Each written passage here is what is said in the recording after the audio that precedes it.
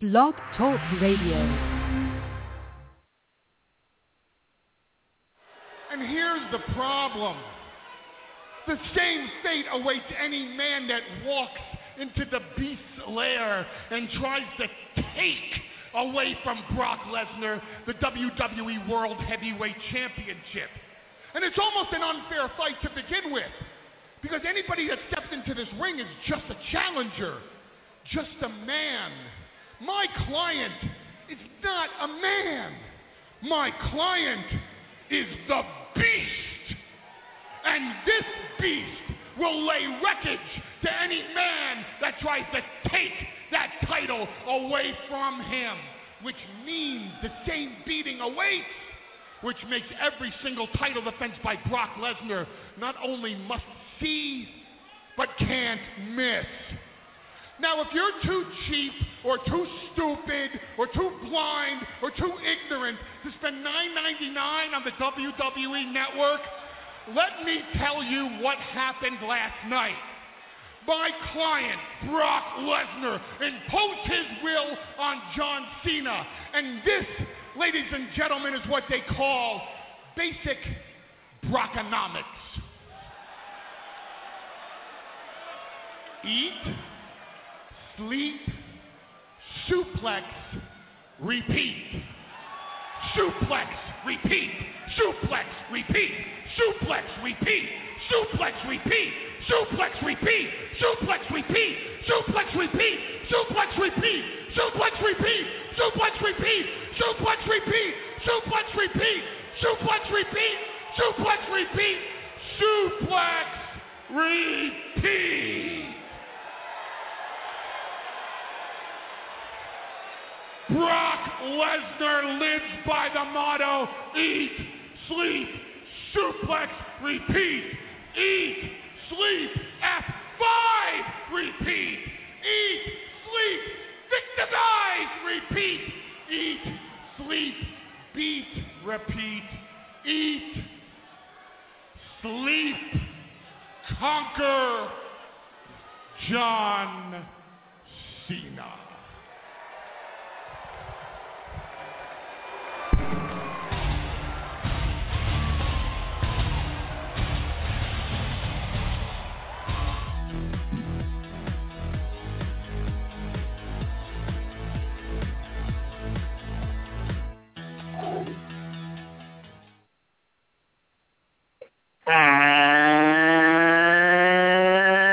And good evening, everybody, and thank you for joining us here tonight on King Jordan Radio.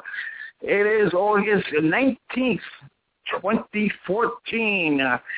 As you heard Paul Heyman, as I predicted, Brock Lesnar became the new world champion. And we're going to talk about SummerSlam. We're going to talk about Raw, Hogan, Sting, much, much more. But before I do that, I got to remind you about a couple of things.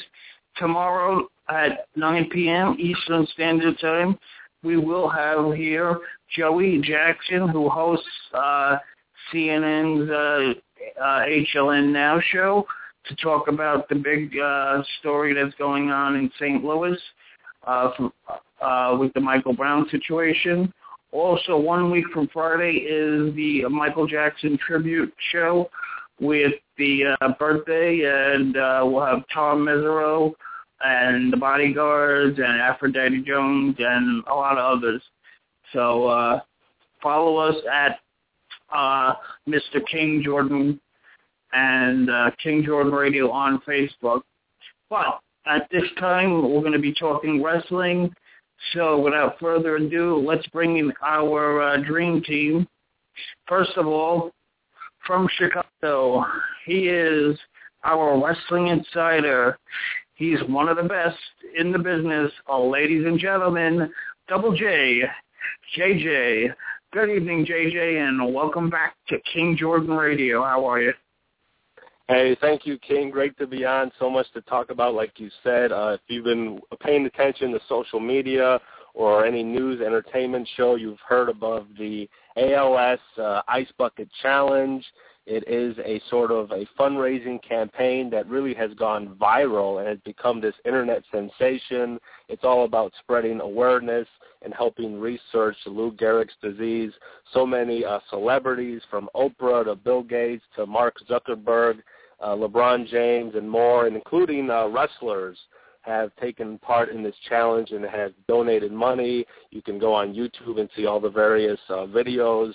Wrestlers like The Rock, Batista, The Miz, Triple H, Vince McMahon, Stephanie, Maria Menounos, Tori Wilson, Lillian Garcia, David Otunga, Christian, Bo Dallas, Beth Phoenix, and CM Punk, as well as Dixie Carter, Kurt Angle.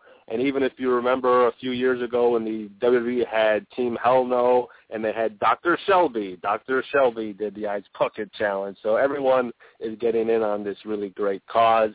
Also, big news with TNA and the switch that Impact Wrestling, which of course used to be on Thursday nights, is now Spike TV has moved TNA Impact Wrestling to Wednesday night. So if you want to see TNA Impact, you have to watch it this Wednesday on Spike TV. Another big earth-shattering news, Bully Ray's contract with TNA is up.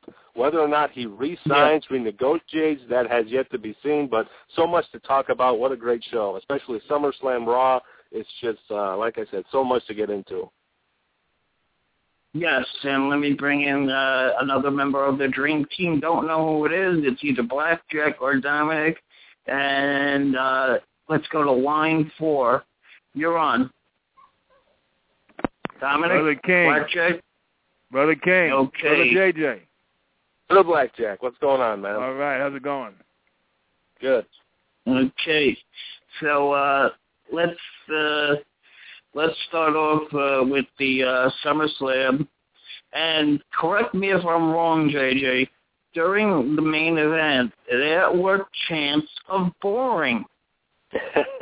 You are correct, King. There were chants of boring during the Brock Lesnar, John Cena World Heavyweight title match. A lot of that is due to the fact that I think a lot of people were expecting the match that Lesnar and Cena had at Extreme Rules. It was an unbelievable match in 2012, just brutal, physical. I mean, Lesnar and Cena going back and forth. It was an Extreme Rules match. There was blood. Can you believe blood in the WWE PG era? And a lot of people thought we were going to see that again. But instead, what we got was Brock Lesnar, the man who just defeated The Undertaker's streak. 21-1. I mean, he's coming off the biggest win of his career. He is a beast. He is a monster. And if you've been watching WWE programming the last few weeks, you know that the WWE has been building up and promoting John Cena as their greatest champion in 50 years. I mean, they are billing John Cena because he's a 15-time world champion within the WWE, that he is the greatest champion of all time in their 50-year history. And here comes Brock Lesnar, and he basically just destroys and decimates Cena. Cena put in very little to any offense at all in the match. And all you really saw was Brock Lesnar just German suplexing Cena, which they even reported that Brock did about 16 German suplexes to John Cena. I mean, it was a completely one-sided fight. I mean, I couldn't even call it a fight. It was basically like, when we used to see Ryback challenge those jobbers, a couple of years ago. This was your greatest champion that the WWE had in 50 years. 15-time world champion, and Brock Lesnar ran through him like he was a jobber. It was something that I've never seen. Even Foley said that, in all my years of watching, wrestling, I've never seen a one-sided heavyweight title match in the WWE. I mean, even a few years, maybe a decade ago, when Kevin Nash beat Bob Backlund in 5 seconds, I think, in Madison Square Garden, this has to be even more unbelievable just because John Cena is really the face of the company. He's Superman, and he just got, completely railroaded by the beast incarnate, Brock Lesnar. It wasn't the most exciting match just because it was so one-sided. There wasn't really a back and forth. Cena did his attitude adjustment. He did his STF, and that was it. That was almost the only moves of, offense and defense that he put in. He was just a victim to Brock Lesnar. The WWE was really pushing the fact that Lesnar is a unstoppable beast. Jim Ross actually did a blog and said that, now that Brock has defeated the streak, everybody assumed that no one would defeat the streak. It was impossible. Taker would always win at WrestleMania. And I think that Brock Lesnar has sort of become the new Undertaker. He's become the new Phenom. He's become the new Streak. He's the new Impossible.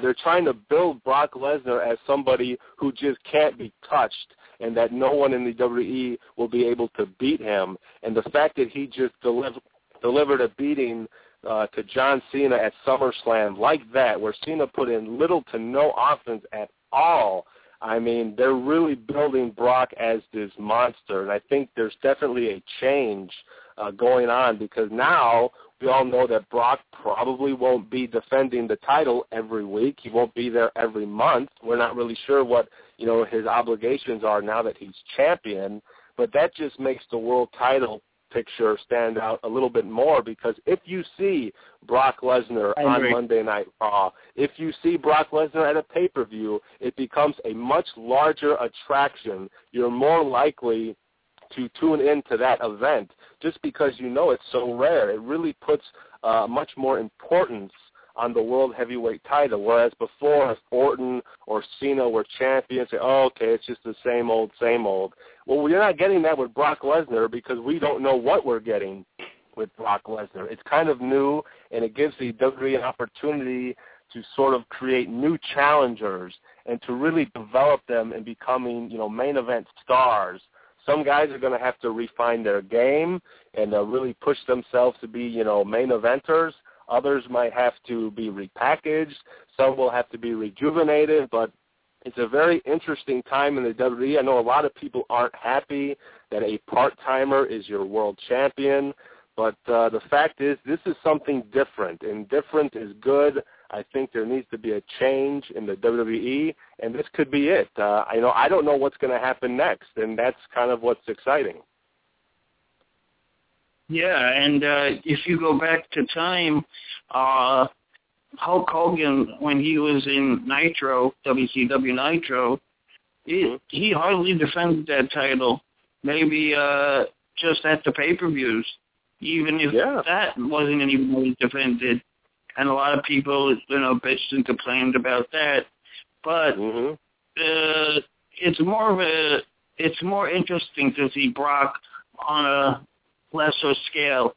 I'll tell you why, because when you see somebody shoved in your face 3 hours and then 2 hours on Friday and with the main event here, there, it's oversaturation. And that's why it's good to have Brock come in once in a while. I mean, they should do that with a lot of the wrestlers, like the big ones at least. Oh, exactly. I agree 100%. I think that's why a lot of fans are still fans of guys like Chris Jericho, someone who we don't see very often, who comes in maybe once a year for a couple of months. Same with Rob Van Dam. We don't see RVD, 300 days a year, but when we see him for that 90 days here, 90 days there, it's great. It really is good for him. It's good for his body to heal up and to continue to do those amazing things we see him do in the ring and mix it up with new talent. It's very important. I think, like you said, Brock coming in, every so often, not every week, it definitely adds, something more special. It makes it feel important that you really do have to tune in because it's not something you will see every week. It's something that will be rare, and, that's definitely a good thing. I can't complain. As you were pointing out, I was watching some of the WWE Raw shows back from '93 on the WWE Network, and at the time, Bret Hart was the champion. Bret Hart didn't defend the title every Monday Night Raw. In fact, there were some Monday Night Raws, of course, back then when they were doing the tapings at the Manhattan Center. They did 2 or 3 tapings a night, So Brett would maybe be on one show, and then you wouldn't see him for another 2 weeks. So this isn't something new. This might be new to a lot of new fans of this generation who aren't used to that, who are used to seeing, 2 world heavyweight champions, who are used to seeing the champions every week, but to old school fans who have been around and seen this isn't exactly new. This is actually them going kind of old school and really making the title, valuable and important. And, that's what the world champion should be. He shouldn't just be someone who has a title and, it's not important and who cares. It's just him on the show. I'll watch next week or something. You have to watch it now because you don't know when he'll be back. Yes, I do want to get back to SummerSlam, but Blackjack was talking about Hogan possibly having one more match, and now there are rumors about that. Let's take a listen to this clip and debate it on the other side. Howard from Borehamwood, England. Man, I have more UK fans than the WWE Network. I read recently that Hulk Hogan is training for one more match, and he wants it to be against John Cena.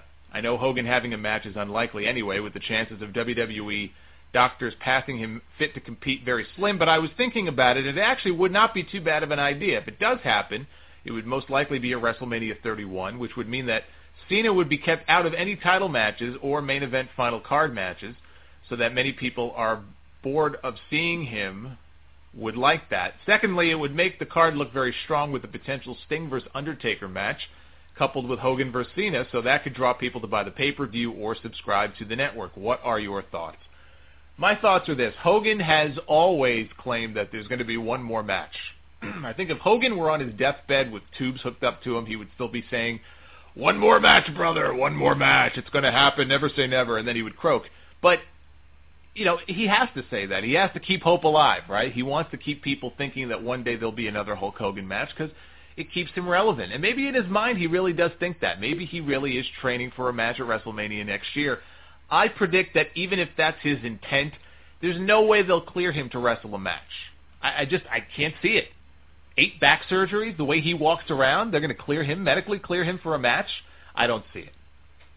Now, if they did, and it was going to be a smoke and mirrors type of deal, yeah, Hogan versus Cena would be a big-time match. I think it would be a draw. I think there's enough people out there who maybe don't know the extent of Hogan's injuries or just don't care. He's still a big enough name and a big enough star, and if they build it up as the true final match of Hulk Hogan, like this is it. After a 35-year career, this will be his final match, so you better order the show, you better buy a ticket.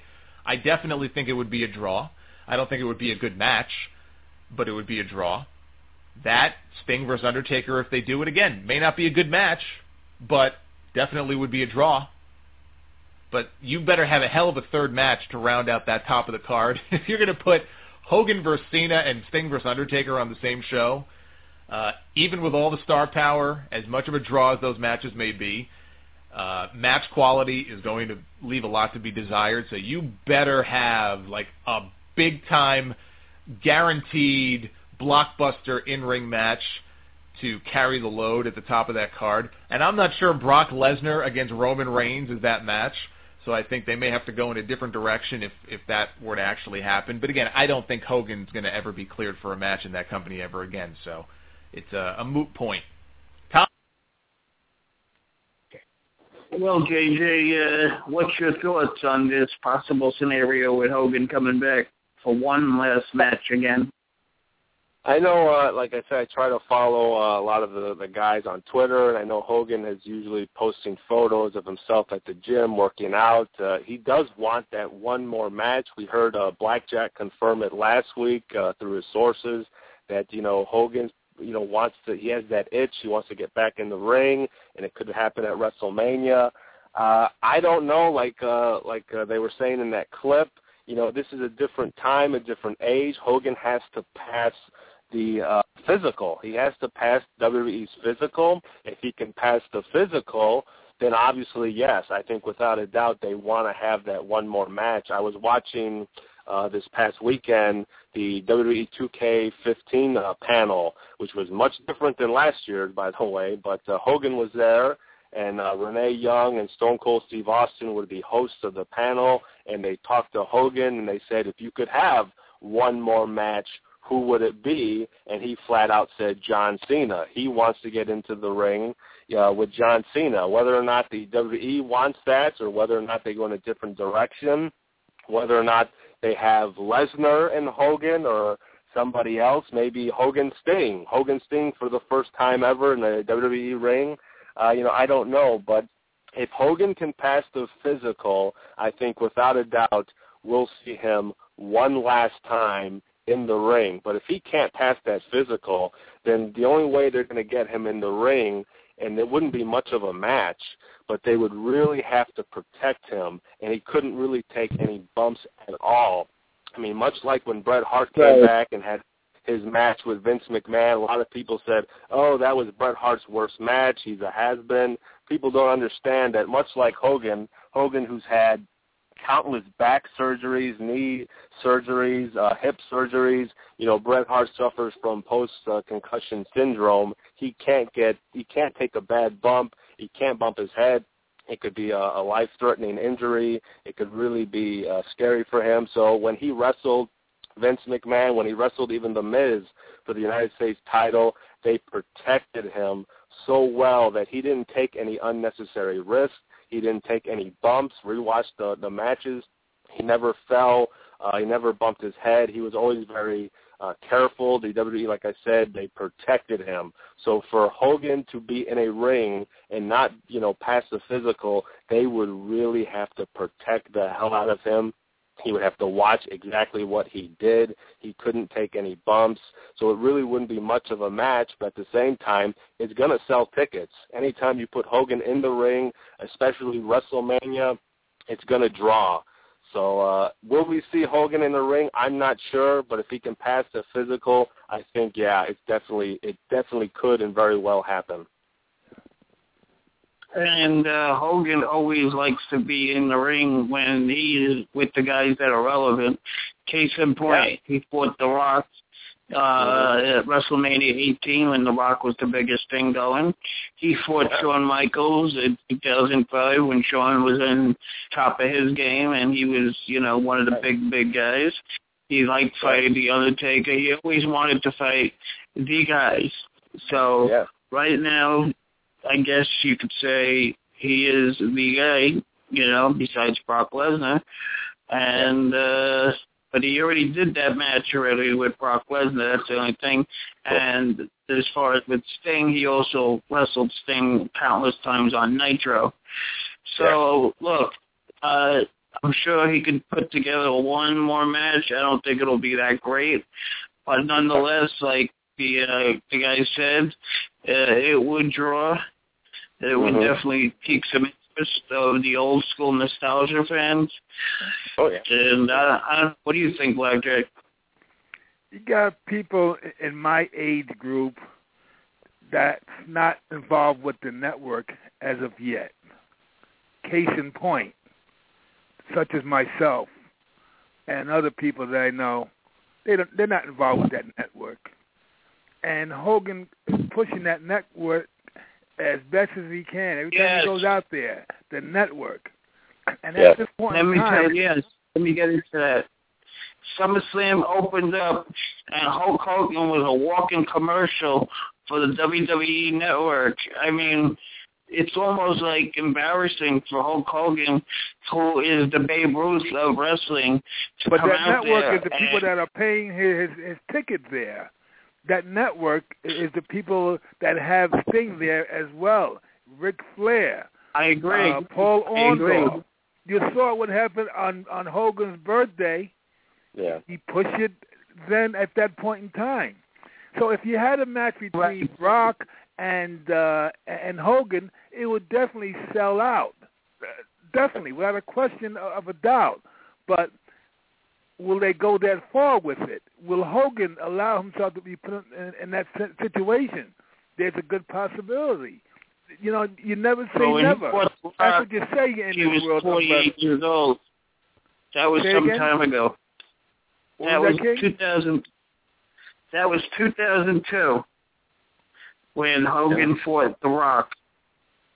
So Hogan was old. Can you imagine Rock putting Hogan up on those suplexes How many do you think Hogan can take? You think he can take one or two? Oh, man. Now, realistically, I don't think that match will happen. But then again, as far as the network goes, maybe there might be a way for Hogan to. But at this point in time, you put with Rock in there with anybody, he'll sell it out. It's going to be sell out regardless of what the main event will be from next year's WrestleMania. And it's kind of obvious to see what's bound to happen. You're going to be more buy rates, I think. And Sting Undertaker, not the greatest matches, but definitely four big stars. These things are coming to the point where you got these games. Let these games take the force and brunt of the wrestlers inside the ring. It can't happen realistically. I mean, the bodies aren't made like it. It's wearing down. It's tearing up, man. Yeah. You got to keep forgetting about that. Both Sting and Hogan want one more match. Yeah, they do. You want one more match, but realistically, for their own sake, I don't think it's going to happen at this point in time. We're talking about like almost a year to Mania. Yeah. Well, we should see. You never say never, but just as I said, I agree with that. And this is the wrestling world. Anything is liable to happen. So you might don't forget what happened at that birthday. There's an angle to come out of that with Brock and Hogan. Hogan may cause Brock to lose that title, but I don't think Brock will want to go with that, with cheap shots of losing that title like that. He don't want that Money in the Bank guy coming in there beating him for that title. No. Absolutely. Okay, let's get back to SummerSlam. I got a lot of mixed messages through my Twitter and Facebook and people who I spoke to. JJ, what did you think of SummerSlam from a scale of 1 to 10? 10 being the absolute best. What did you think? I enjoyed SummerSlam. I thought they put on some nice matches.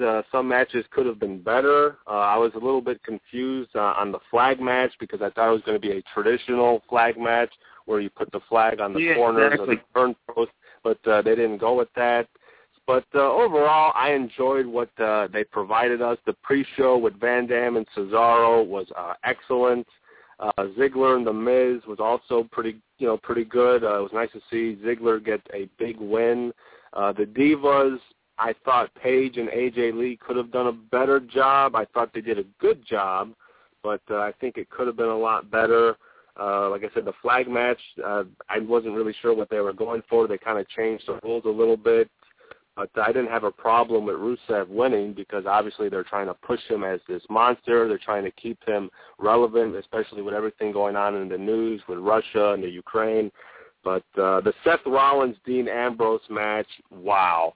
Those guys stole the show. They had probably one of the most fun lumberjack matches that I've ever seen. It was just a blast. These guys, I mean, the whole point of a lumberjack match is to keep the superstars in the ring, and this match just went all over the arena. It was just a wild brawl, and it was just a lot of fun. The lumberjacks got involved, of course.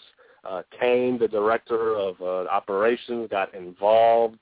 And it was just a really great match that helped elevate the show. Like I said, it was a good show, but up until that match, it suddenly then got a lot better. And even the Jericho Wyatt, that was another good match. This one was more split between the fans. It was more 50-50. I thought last month Jericho had the fans in his corner. This month, a lot of the fans were following the buzzard, so to speak. And Bray had the fans, singing. He's got the whole world in his hands. And to my surprise, like I said, I thought that AJ and Paige were going to be probably the better match of the Divas that night, and yet it was a good match.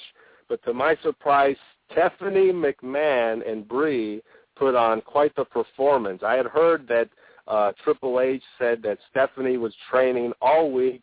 She put her obligations to the WWE aside, her office and paperwork with creative, and she focused on the match and training with Brie Bella, almost every day. They tried to put the best match possible, and guess what? Hard work pays off, because Stephanie, who hasn't been in the ring in over 10 years, actually did a pretty damn good job. She held her own with Brie, who is improved a lot over the years, and I thought Stephanie did a fantastic job. So I was very surprised that to me was actually the better Divas match of the night. Stephanie was great.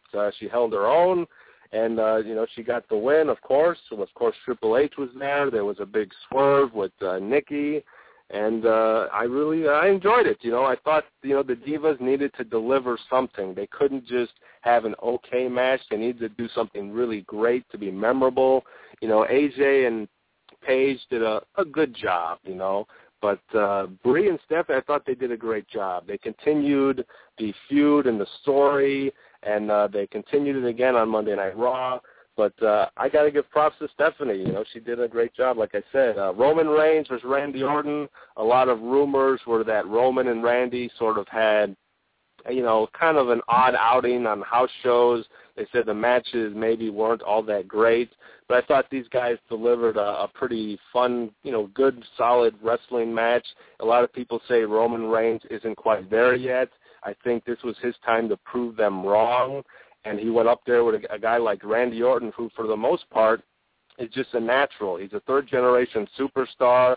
He may not be a Daniel Bryan or a Dean Malenko or something like that, but he's your perfect example of the superstar that the WWE loves the most. He is a WWE superstar, really. I mean, he's everything that you want in a superstar. The looks, he's got the GQ looks, the physique, and he's got the talent there. He can put on a good match, and I thought he did so with Roman Reigns. They had their moments. Roman did his Superman punch, and he got caught in the RKO, which was just a great moment. Randy Orton also does a really nice power slam, and it kind of reminds me of, if you ever watched Samoa Joe. Samoa Joe does this really great sort of quick power slam. It's just very fast. It just happens out of nowhere, and Randy Orton is one of the few other guys who really does a really great scoop power slam, and he did it to Roman Reigns. It looked great. And but not to anyone's surprise, Roman Reigns, who again we think is being pushed to the moon in the WWE, got a big victory. And like I said at the start of the show, Brock and Cena, it wasn't the match that a lot of people wanted. They wanted a real fight. Extreme Rules 2012. They wanted that physicality. They wanted that back and forth. And maybe they didn't get that, but what they did get was Brock Lesnar just destroying a 15-time world champion, a guy who is Superman in the WWE, a guy who the WWE has been promoting as the greatest world champion in their 50-year history, and Brock Lesnar just ran over him like he was nothing. I mean, that's what that match was all about. It maybe wasn't the prettiest, it maybe wasn't the most violent, but it was Brock Lesnar making a statement that he is the beast and he's the baddest wrestler in pro wrestling today, and nobody can touch this guy. And honestly, he's really legit. I mean, he's got the size, he's got the amateur background in wrestling, he's got the MMA background with the UFC. He's a legitimate, tough guy. And now he is our WWE champion, and they're making him a badass. They're making him somebody who nobody can get past. And that's exactly what Brock Lesnar should be. So to answer your question, I think, SummerSlam, I think they tried to make it special. They tried to make it big with Lesnar, with Stephanie. The lumberjack match I thought was awesome. I would give it a pretty solid B+. I think, it was right up there with WrestleMania, one of the biggest shows, biggest pay-per-views of the year thus far. Some matches, like I said, could have been better, but for the most part, I thought they delivered a pretty good show. Okay, I'm being told we have a caller that wants to talk about SummerSlam. Let's go out to New York. We have Stuart from New York. Stuart, you're on. What's going on, Team Jordan, JJ, Blackjack? Stewie, what's going on, man? What's going on? In terms of SummerSlam, in my opinion, I give it an 8. I thought it was good. Yeah. Actually, not good. I thought it was great. Except the only problem I had was with the pre-show. Is why would you have RVD versus Cesaro on there? That should have been on the main show. Oh yeah. Still like a test match, believe it or not.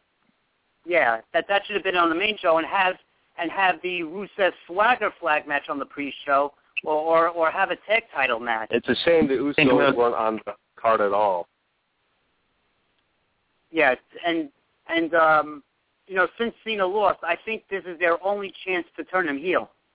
I'm not sure we're going to see a Cena heel turn in a while. I think right now, until they develop their next big star, I know you could point towards Roman Reigns being the next guy. They need somebody to fill Cena's shoes. And right now, with Daniel Bryan out of the picture, they don't really have anyone who's there yet. They have a lot of people being groomed to be the next guy. You could even look at someone like Dean Ambrose, but unfortunately, Dean Ambrose just signed on to a WWE Films movie called Lockdown, so Dean Ambrose might have been written off on Monday Night Raw. If we all saw the curb stomp that Seth Rollins did on the cinder blocks, I think the WWE is trying to get him more towards filming the movie now, so we're probably going to see a lot less of Ambrose, which is unfortunately because the guy's really hot right now. But, with him gone, then you look to Roman Reigns. Cesaro's still kind of floating around. RVD is pretty much going to be leaving this week. He has, I think, his final match on SmackDown. Chris Jericho will be leaving after Night of Champions. So they really need to build somebody up. So until they build somebody up, I think unfortunately, I guess, we're going to be seeing the same old hustle, loyalty, respect out of John Cena. I don't think they're quite ready yet to turn him. But I wish they would, too. I think it would be great for Cena. It would be refreshing. My only concern is that if they turn Cena heel, he's got to be a legitimate heel who is hated. He can't be a cool heel. He can't be the doctor of thugonomics making people laugh. He's got to be someone who you really despise. Yeah, he would look good. If he ever turned heel and joined the Wyatt family, that would be great, but I know that's not happening. So, and JJ, since you were speaking about Ambrose, I mean, yeah, you're right. He's the best in the WWE that's going right now. And, since what happened last night on Raw, and that's been a while since Raw had a 5-star ending match. I'll tell you, it's way better than Cena being on TV. That's what happens when you don't make him the focal point, And that false count anywhere, that false count anywhere, that should have been on the pay-per-view, That would have been great, count anywhere. That was an excellent match. Two great matches back-to-back. SummerSlam, the Lumberjack, which I thought stole the show. Monday Night Raw, as you pointed out, Ambrose and Rollins were in the main event, the Monday Night Raw. Finally, a really great main event. We've had Cena in the past, or Lesnar and Heyman, or Stephanie and Brie. Now we got two guys just wrestling, having a kick-ass match, and it was false count anywhere. It was just a lot of fun. Ambrose is as wacky, as JR would say, he's as wacky as a pet coon, but his promo skills are just out there. He's in his own world, which is just fun and it's different. He's just a blast to watch, and his wrestling is just really there. He's definitely one of the best in today's modern era. And, he does things, differently, which is, again, anytime you can be different is definitely a bonus. We see him running across the announce tables. He really puts his body on the line, and it was a tremendous main event. And I think the fans are definitely getting behind him more and more each week. And I hope that filming this movie for WWE Studios doesn't set him back any, because I would hate for him to come back and then the fans are focused on Roman or they're focused on somebody else. I hope they remember and everything that Ambrose has done, because he is a wild guy, man. A lot of fun to watch. I hope he has a lot of big things in his future. Yeah, it's like between those two guys, just like keep them feuding. It's like in a similar fashion, like HBK and against Triple H. But that's all I wanted to say, and thank you for your time, guys. All right, great Joey. talk. Thank you. Thanks. Great question. Yeah, some very good points made by Stu. And another point that's got to be brought up is that there could be a good possibility that Cena could be on the list with Daniel Bryan. Man, I mean, he took 16 suplexes, and don't be surprised if it comes out during the week that he might be out for several months due to surgery. You know, so. That could be the next thing that could be that Cena could be facing at this point in time. Yeah, he wasn't wrestling at his best, and it threw everyone off. I mean, maybe early on in the match, if you guys watch the match again, there's a very good possibility that Cena got injured. Yeah, I mean, that's definitely could happen. I mean, those German suplexes, if you saw them at SummerSlam, you know, Lesnar, as Cena even pointed out, he's a 300-pound gorilla. And, you know, he grabs Cena, who, again, is no cruiserweight by any means. You know, John Cena is a bodybuilder. These guys are big, thick individuals. And he was taking German suplexes in which he's landing on the back of his head. And Lesnar did a lot of rolling German suplexes. He did a lot of throwing German suplexes, and Cena just got folded in half. So it wouldn't surprise me to see Cena be on the shelf, whether it's an injury or taking time off for a surgery.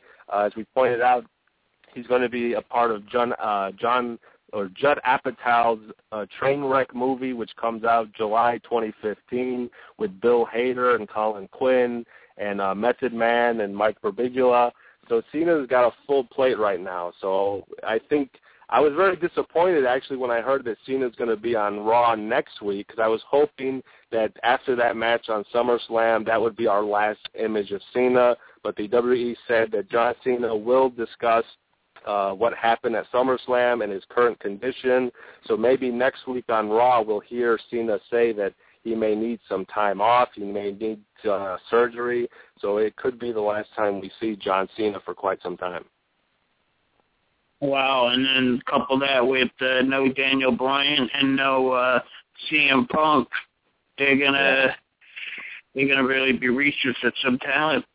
But all in all, what did you think of the Raw after SummerSlam? Well, you know, unfortunately for Raw, it was going up against the NFL preseason game, so the ratings kind of took a hit. It wasn't as high as the WWE would have wanted. But for the most part, you know, we saw, like I said, it's definitely a transitional period right now. Things are changing, as you pointed out, with Bryan gone, with Punk gone, with Cena possibly being gone. And I just mentioned that Dean Ambrose could now be off filming a movie, so he could disappear for a while. The WWE really needs to start building new talent, whether that's someone like a Sheamus, a Dolph Ziggler, a Roman Reigns, a Cesaro. That's something that we are hopefully going to be seeing in the coming weeks. I mean, if you just look at SummerSlam alone, a lot of the stars who won, Bray Wyatt, Ziggler, Page, Rusev, Rollins, these are all in Roman Reigns. These are all basically your young, youthful talent. These are the guys who are going to be carrying the company for the next, 10 to, 15 years. So, SummerSlam to me had a very youth movement to it. A lot of the young guys won. So we continued to Raw. Of course, now they're implementing the new WWE logo. They included the new WWE logo on all the championships. They made sure that all the champions were at the show, the tag champions, the Divas champion, the United States champion, the Intercontinental champion. Of course, they made a big ceremony of Brock Lesnar getting the brand new WWE World Heavyweight Championship. No longer will we see the two titles. No longer will we see the WWE title and the World title. Now it will just be that one single championship.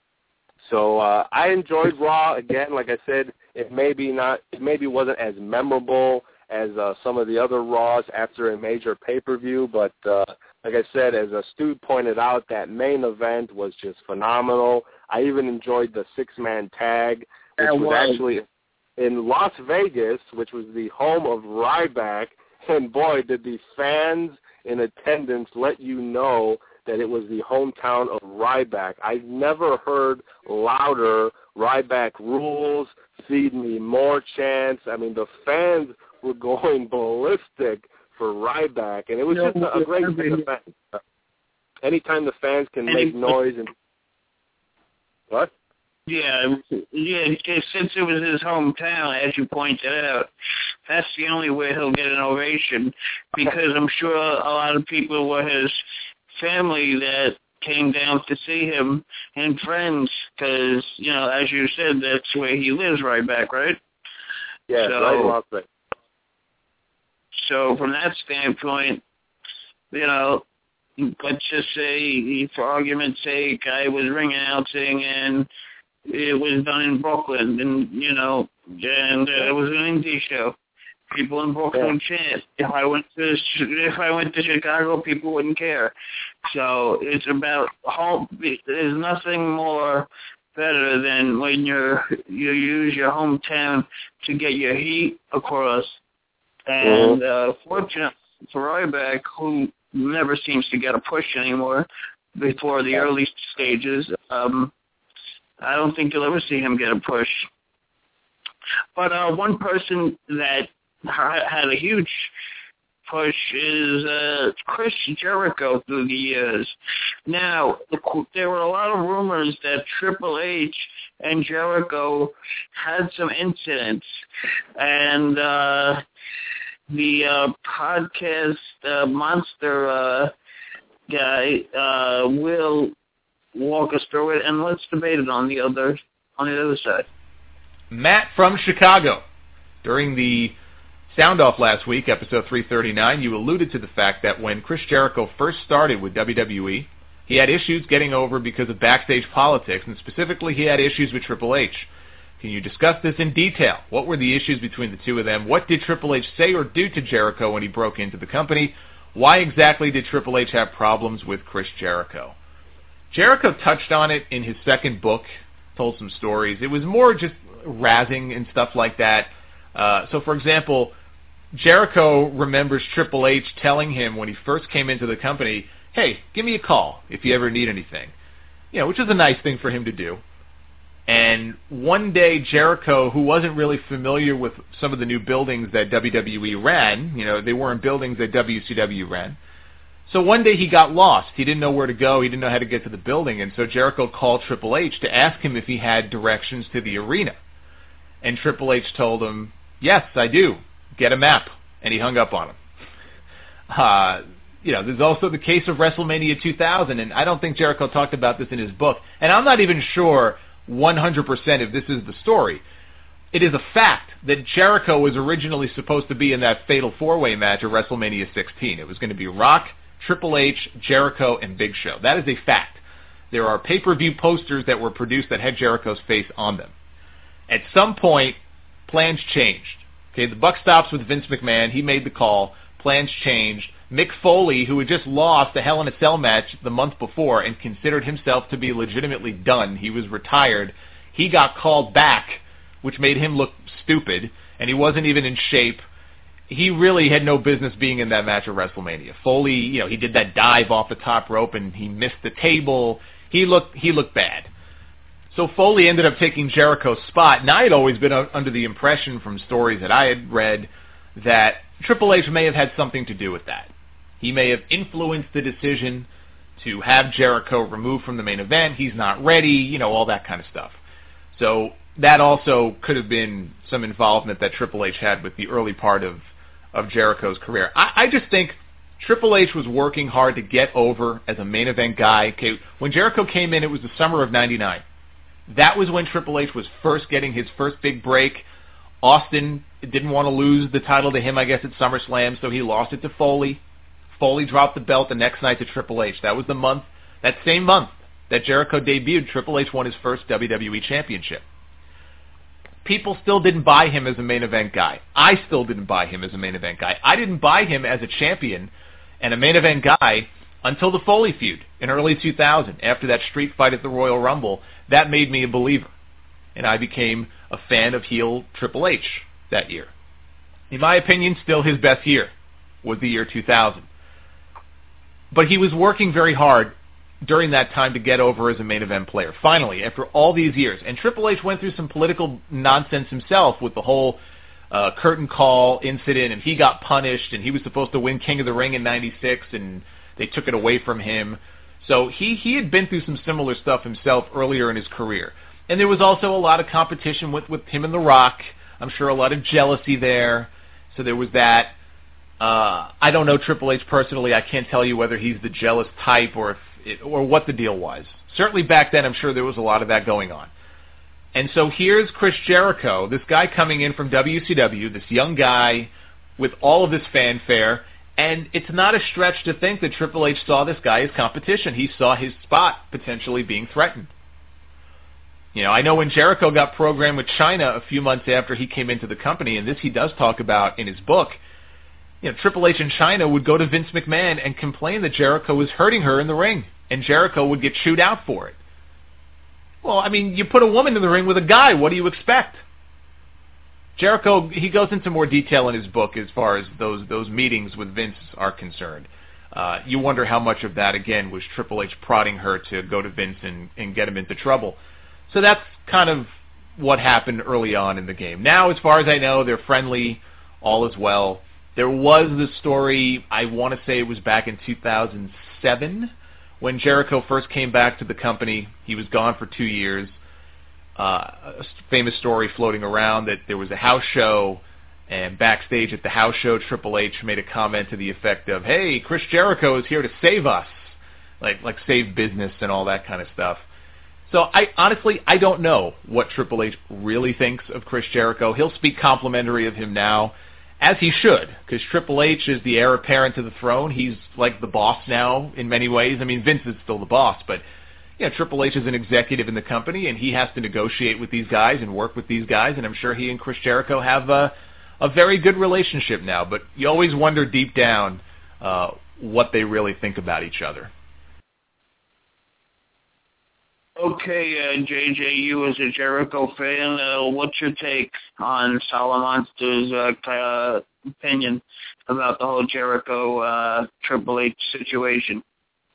Well, I agree. I definitely think at that point in time when he debuted, you know, Triple H was trying to be a legitimate, you know, top guy. He was trying to be a main eventer. He was trying to be a world champion. And here comes this new guy who, you know, wants to be a world champion as well, someone who didn't get those opportunities in WCW. He came to WWE for those very purposes. And now you've got, you know, Triple H who's just getting the ball.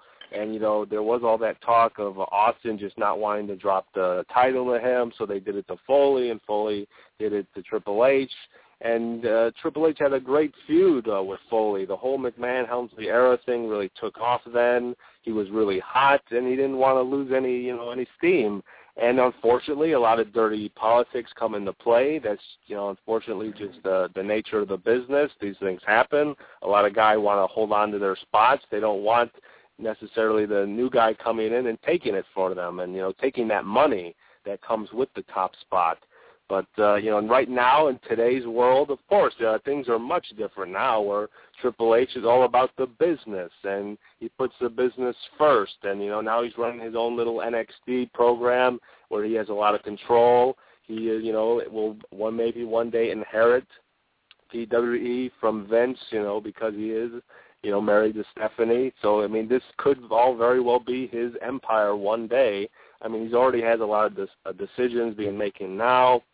I hear lots of times that him and Vince are clashing. They both have their own sort of ideals of where they want to see the company go and the matches that they want to have, let's say like at WrestleMania 30. You know, maybe Vince wants Brock Lesnar against The Rock, but, you know, The Rock is busy. He's doing movies. He just signed on to the Journey movies for Disney. You know, Triple H might want, you know, the future of the WWE, someone like a Roman Reigns to go up against Lesnar. While meanwhile, the fans might want Daniel Bryan to go against Brock Lesnar. So, and it's hard to say. I mean, anything can happen between now and then. But, you know, the Triple H of today and the Jericho of today, I'm sure, you know, it's all water under the bridge. But it doesn't surprise me at all. Back then, in 99 to 2000, where, Triple H was, feeling things out and trying to get in Vince's ear and saying, I don't think this guy's ready yet. I've been in the ring with him, and it doesn't surprise me at all. That's just, unfortunately, like I said, it's part of the business. It's how guys stay on top. But unfortunately, you need to let the new guys come up, and that's something that we're seeing now, where here you have John Cena, who's on top for the past 10 years. What other superstars on top right now? Nobody. They got nobody else to fall back on. Punk's gone. Bryan's hurt. They have nobody else to take John Cena's place. That's the problem when you don't make new stars. And thank God things happened the way they did. Eventually Jericho got his shot. He became the first ever undisputed champion, which would he have ever become the first ever undisputed champion if Triple H didn't tear his quadricep? The only reason why I think Jericho was even in that position was because Triple H was out hurt. If Triple H was healthy, he probably would have been in that match, and it would have been Triple H as the first ever undisputed champion. So, lots of things.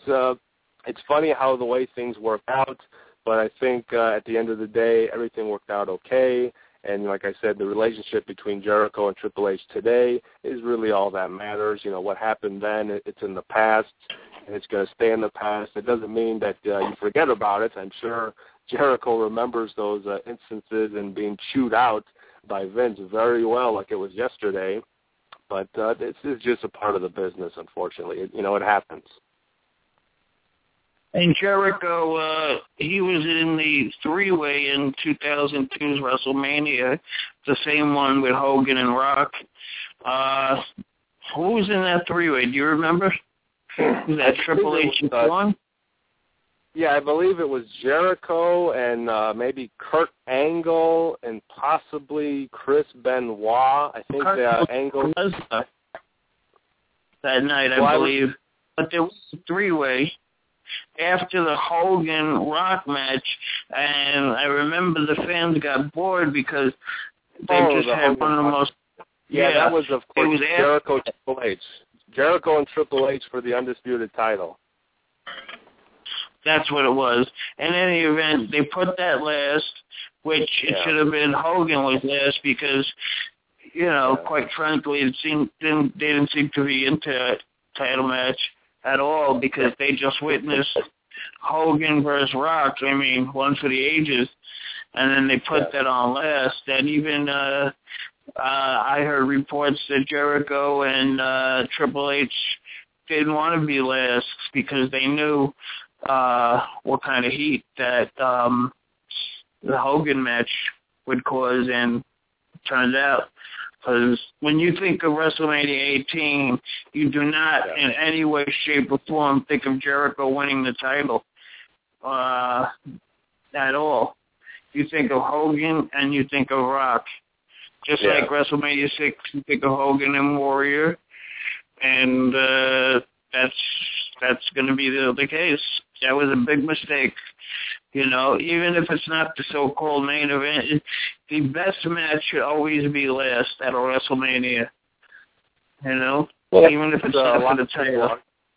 A lot of people argue about that. I actually agree with you. Unfortunately, at the time, Triple H had won the Royal Rumble. He just returned, and the winner of the Royal Rumble would always main event WrestleMania. And they felt that Triple H earned it because of his torn quadricep, which they thought was a career ender, and he came back strong, and he won the undisputed title from Jericho. But at the same time, like you said, you have two megastars like Hulk Hogan and The Rock, and, the fans were just dead. They were exhausted by the time that Jericho and Triple H came on. Nobody, like you said, remembers that match.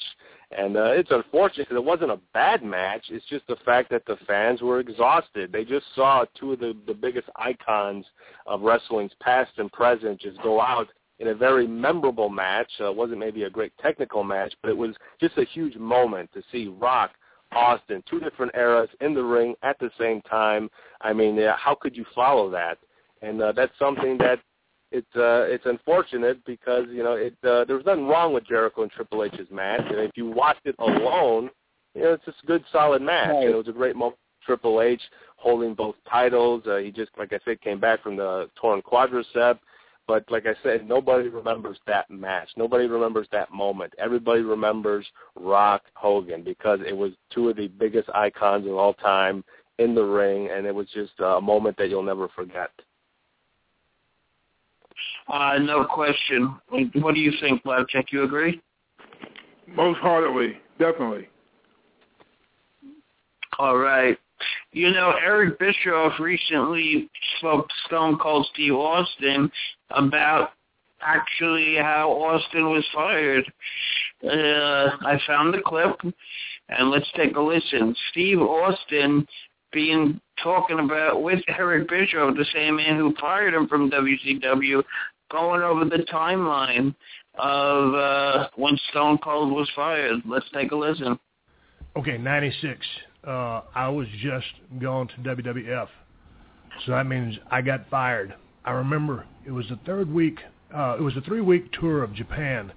Myself, Arn Anderson, Ron Simmons, Chris Benoit, Dean Malenko. I think Eddie Guerrero was on that trip. A lot of American guys. It was a great trip, but a 3-week tour of Japan is a 3-week tour of Japan.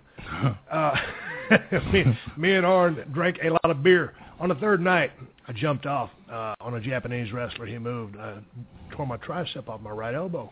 I wrestled for 2.5 weeks like that because that's what you did. And again, going back to, I did have some nagging knee injuries back in the day, and they was all a shoot. Never worked an injury, but I did have some knee issues. So anyway, I was about damn near 3/4 through the healing process, and I read your book. And it's funny because y'all wanted me to appear at a TV taping and just cut a promo. Mm-hmm. Had the bad wing, and I think I'd volunteered to come down or do something at something prior to that, and someone said, "Oh, don't worry about it, whatever." So I think that had kind of gotten up my craw a little bit. But on the phone call, you said that who was it? Tony Schiavone called the house, or somebody called the house? Yeah, I mean, I'll give you my perspective if it's okay with you. No, go ahead. So what I remember, and this is what I think what your listeners are anxious to hear, is we're at center stage. I was hoping you were going to stay on the roster. There were issues, but I was never too tough on physical injuries and issues. We'd get around them. But it was like, okay, we got to get Steve on TV. We got to keep the character alive. We can't put him in a match. Can't do this. Can't do that. But we can shoot an interview so at least the character's still alive. And thought we had everything laid out. Now, I knew at the time WCW was kind of a clusterfuck, and it could have easily been miscommunicated. I to this day, I believe I knew that then, and I'm sure I knew it now. But we said, okay, Steve's not here. Schiavone, because he was a producer. Get Steve here. And Schiavone came back to me, said, called, wife answered, I could hear him in the background, he ain't coming. Well, that's kind of bullshit. Yeah. So I, being me, I took the attitude I took and made the decision I made. Right, wrong, good, bad. No, had I been in your shoes and Eric Bischoff would have been healing up from a tricep injury, and I would have heard him say, "Tell the son bitches I ain't home" in the background, and that probably is true. But I can't remember, but it probably is. But I'd have come to the same conclusion. But also, and looking at the, God, man, when I look back now, I was able to achieve a lot of Stone Cold Steve Austin. As Stunning Steve, man, I was a hell of a mechanic in the ring. I think I had the respect of my peers and the guys that I was out there on the road with. And hell, I remember one time before, my WCW days, riding down to a town in Tennessee with Dr. Tom Pritchard and, God dang, it was, I guess, Brian Lee, primetime Brian Lee. And Tom Pritchard looked at me, he goes, "Steve," he goes, "what's so stunning about Stunning Steve?" And I was like, I couldn't answer. I didn't know. I was busy trying to learn the mechanics of what goes on in a ring. I hadn't thought about what makes Stunning Steve stunning. And neither did Brian Lee have any idea why he was primetime Brian Lee, other than it sounded like a pretty cool name. So anyway, when I look back, and when I first came in and able to take the World Television title off Bobby Eaton, one of my favorites of all time, man, it was a tremendous honor. And I was a pretty good hand in the ring. But man, when you look at what I turned into, I was losing my hair, had the goofy gimmick haircuts, had some injuries, and had that phone call gone down like that, and it most likely did. Like I said, there's many parts before we rolled the recorder. I told you straight up, there's a lot of my parts of my career that I forgot. But had I been in your shoes and saw what I seen, now had I seen a guy that just had all the makings of superstar flashing on him, I might have saved that guy. But given the task at hand and the situation that was, I'd have done the same damn thing you did. So, and you know, at the time I was mad, and you know, for a long time, I mean, that was some of the fuel that fed my fire when I went to ECW and cut some of the promos that I did. It was just out of pure frustration, not with the situation that happened, but also the situation that I let myself, you know, get into, and anyway. But Steve, let me interrupt you right there. Yeah. And it's easy for us now to have a beer and go back and look at things from our different perspectives. But this is where, you know, before I got here, I asked, you know, my Twitter followers, I only got 150,000 of them. You've got 2.3 million. But I asked them, what do you want me to ask Steve Austin? So based on everything you're telling me right now, when did you know, when did you feel in your head that Stone Cold Steve Austin, the character, was beginning to emerge? Was it immediately after that? Was it months, a year? How did that happen? Man, it was well, literally, it was probably, I didn't know at the time, but when Paul Lee calls me, I guess I'd been fired for about a week, and the phone rings and Paul Lee calls me. He goes, "Hey man, want to offer you a job, come to work at ECW." I said, "Shit, Paul, I can't work." I said, "My arm's busted." He goes, "You ain't got to work, cut promos." So I said, okay.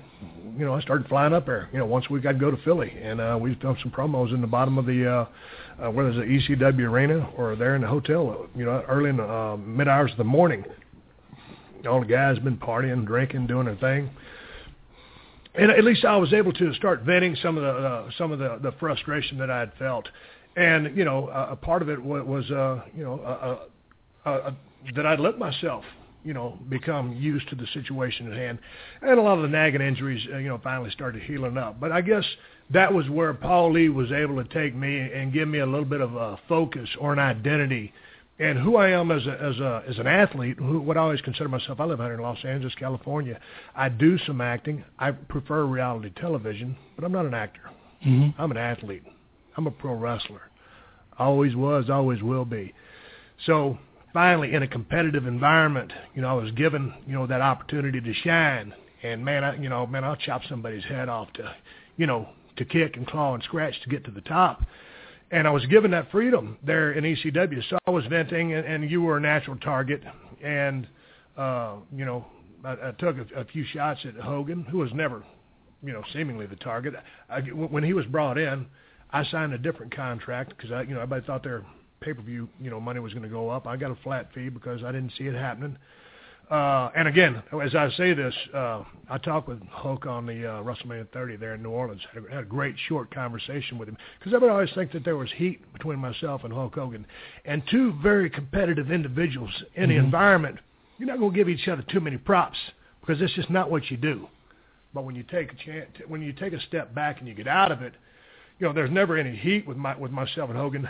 I was even when I was not a nobody, but hardly anybody in WCW, I was competing with that guy. Sure. You know, I wanted to be the best. And finally, as Stone Cold Steve Austin, the run that I had was not that long, but very intense and white hot. The run that Hogan had lasted over 30 years, probably the best in the history of the business, with worldwide, you know, name recognition. Had a good chance to talk to him. But so I was very competitive with that guy and protective of my own legacy. But I guess the genesis was, you know, ECW and you know, getting honed with Paul Lee and being able to direct some focus and thinking, okay, as a person, as an athlete on the field, in the game of football, I had that killer instinct. You know, I'm going to go for broke. I'm going to give you everything I got. And finally I was able to do that. And I think finally I started getting that direction. And then when they started censoring my interviews, when we started going live every other week, because we needed to save money, so we'd film that one episode and put it in the can. And when I watched that episode back, I knew of Monday Night Raw. That's when they started chopping my lines out. And as we were walking to TV one day in Lowell, Massachusetts, somewhere like that, and I saw Vince walking down towards the building, and didn't hardly know Vince at the time. Been in the company about a year and a half. And I said, "Hey, Vince, you got a second?" And he said, "Yeah, Steve, I do." I said, hey, man, I got a question for you. I said, I noticed that when I'm cutting my promos, you guys are editing out a lot of stuff I say. I said, why is that? He goes, well, quite frankly, Steve, you're popping a lot of guys in the truck. Well, hell, you know as well as I do, Eric, you can pop guys in the truck who have seen and heard everything. You could pop anybody. So I told Vince right then, I said, Vince, I'll tell you what. I said, you got guys here 6'10", 7 feet, 300, 330 pounds. I said, I'm 6'2", 250, black boots, black trunks, bald head and a goatee. I said, if you give me my personality, I said, I can compete with anybody you got. But if you take it from me, I said, I can't compete. He goes, all right, Steve. So that's when he started uncensoring my promos. So that's when I think, the creative... It's interesting now when you and I, do you remember when you and I worked together in WWE? God damn, that was a blast. And it was. It's one of the highlights of my career, actually. And I was thinking... Go ahead. Continue. I was thinking on the way here, I was thinking, the last time I physically laid eyes on Steve, it was right after the match we had in Montreal where he was just stomping the piss out of me. But professional. But professionally. Yeah. And I loved that match. And I loved it for... Not because of my performance, because I didn't really do anything, but nor was I capable of it. But the fact that you and I overcame all of this crap and gave the audience what they wanted to see and had a level of trust, even though there was no reason to, other than the fact that we probably are more alike than we are different, was a big deal for me. I thought, well, that was the last time I saw him, but we talked in Texas because Bruce Pritchard and I were down there, and I was doing this storyline, which was basically, there was one idea that I threw at Vince that he liked, and you pulled me aside, which was the very first time you and I had laid eyes on each other since we split up. It sounds weird, but since you got fired, but in a professional way, professionally speaking, but you pulled me aside, and we talked about that. It was so freaking cool. That was a big moment for me, just so you know. Yeah, well, but then by the same token, by the time I had everything to digest and be what it was, again, like I said, looking at all I saw back in the day was an athlete in the ring, not a great gimmick, losing his hairline. I didn't see superstar. When I look back, and I'm Stone Cold Steve Austin, when I look back and see that guy, I'm thinking, good mechanic, that's it. But it tastes that magic, and you know it now. Yeah. It's easy for you now to look back at your character and see how it became that character. But that's the part where, people ask me, and I'm sure they ask you all the time, what is the next big star? Why can't you just make another big star? Dude, first of all, if it was easy, you and I would be doing it. We'd be throwing coconuts at each other on a beach somewhere in Maui. It's not easy. It's hard. It's not easy, but also, I asked, sent on my Twitter account, you're E. Bischoff on Twitter. I'm Steve Austin BSR.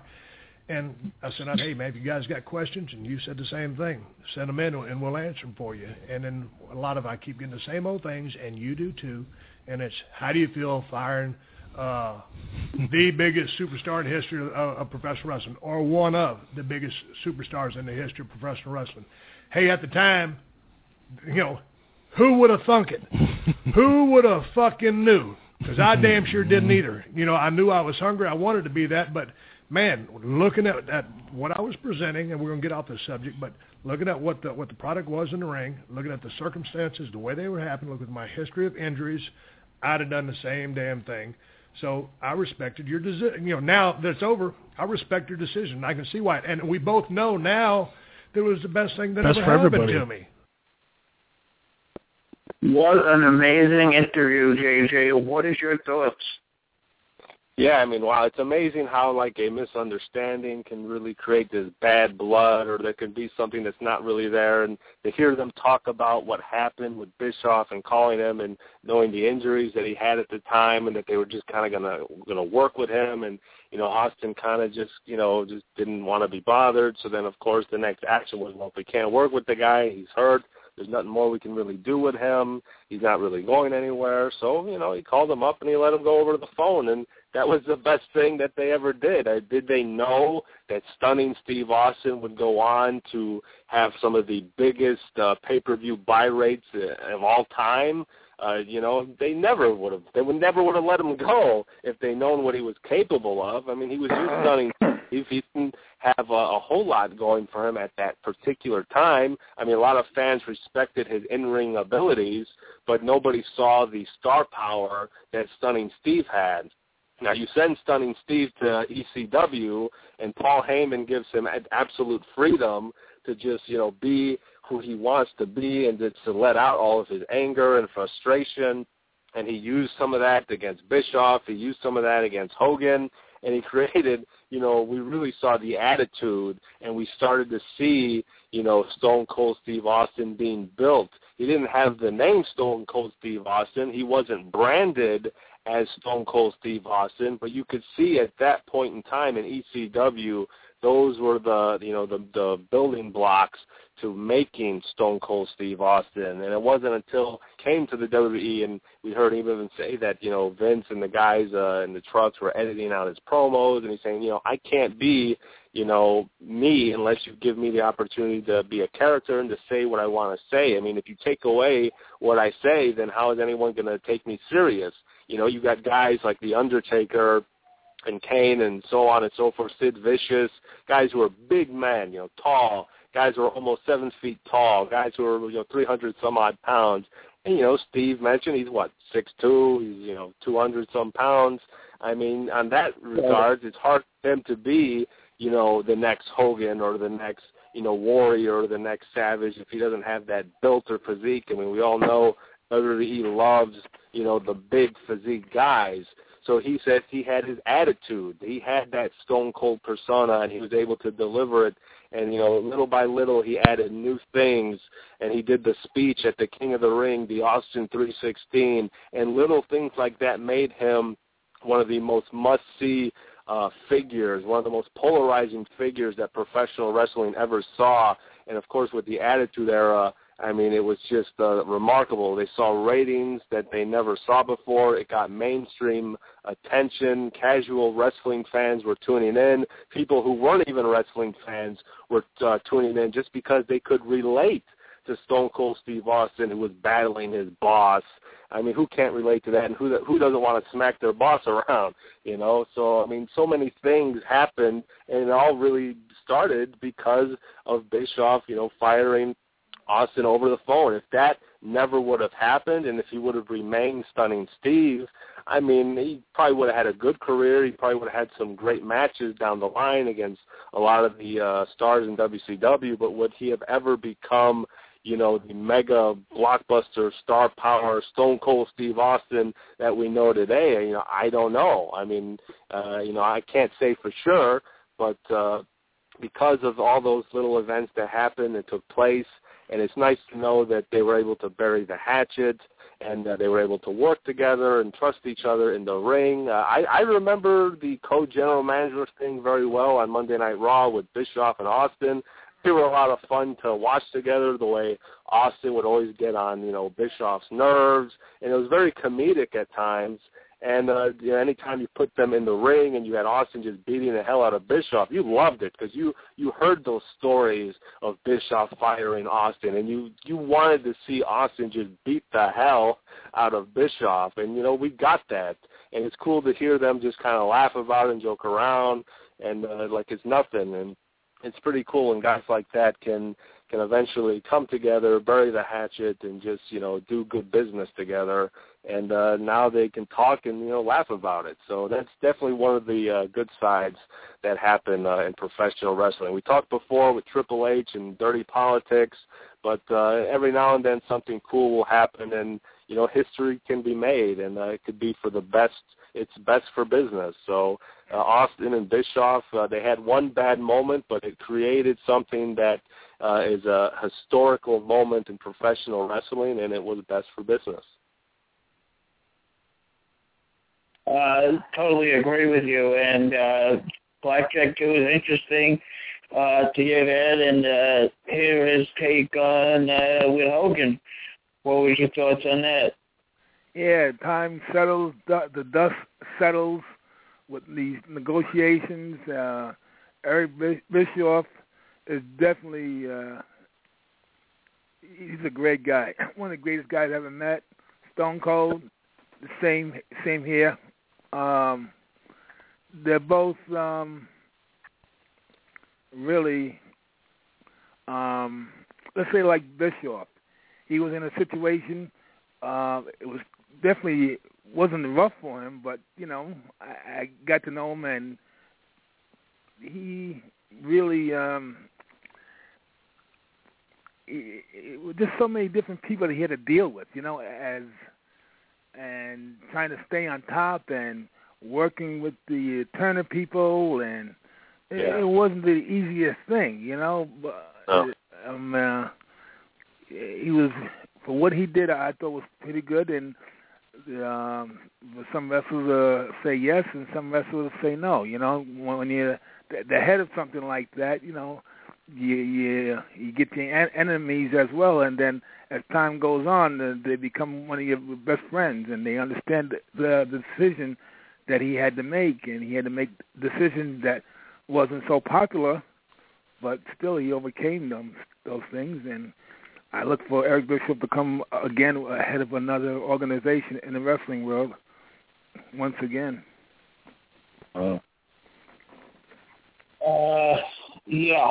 Eric Bischoff, 84 weeks in a row, beat Raw, and I'll tell you, it was great that era of Raw versus Nitro. And then you got to get a chance to relive all that stuff, I guess, through the network, and all that stuff just doesn't go away. It's unbelievable.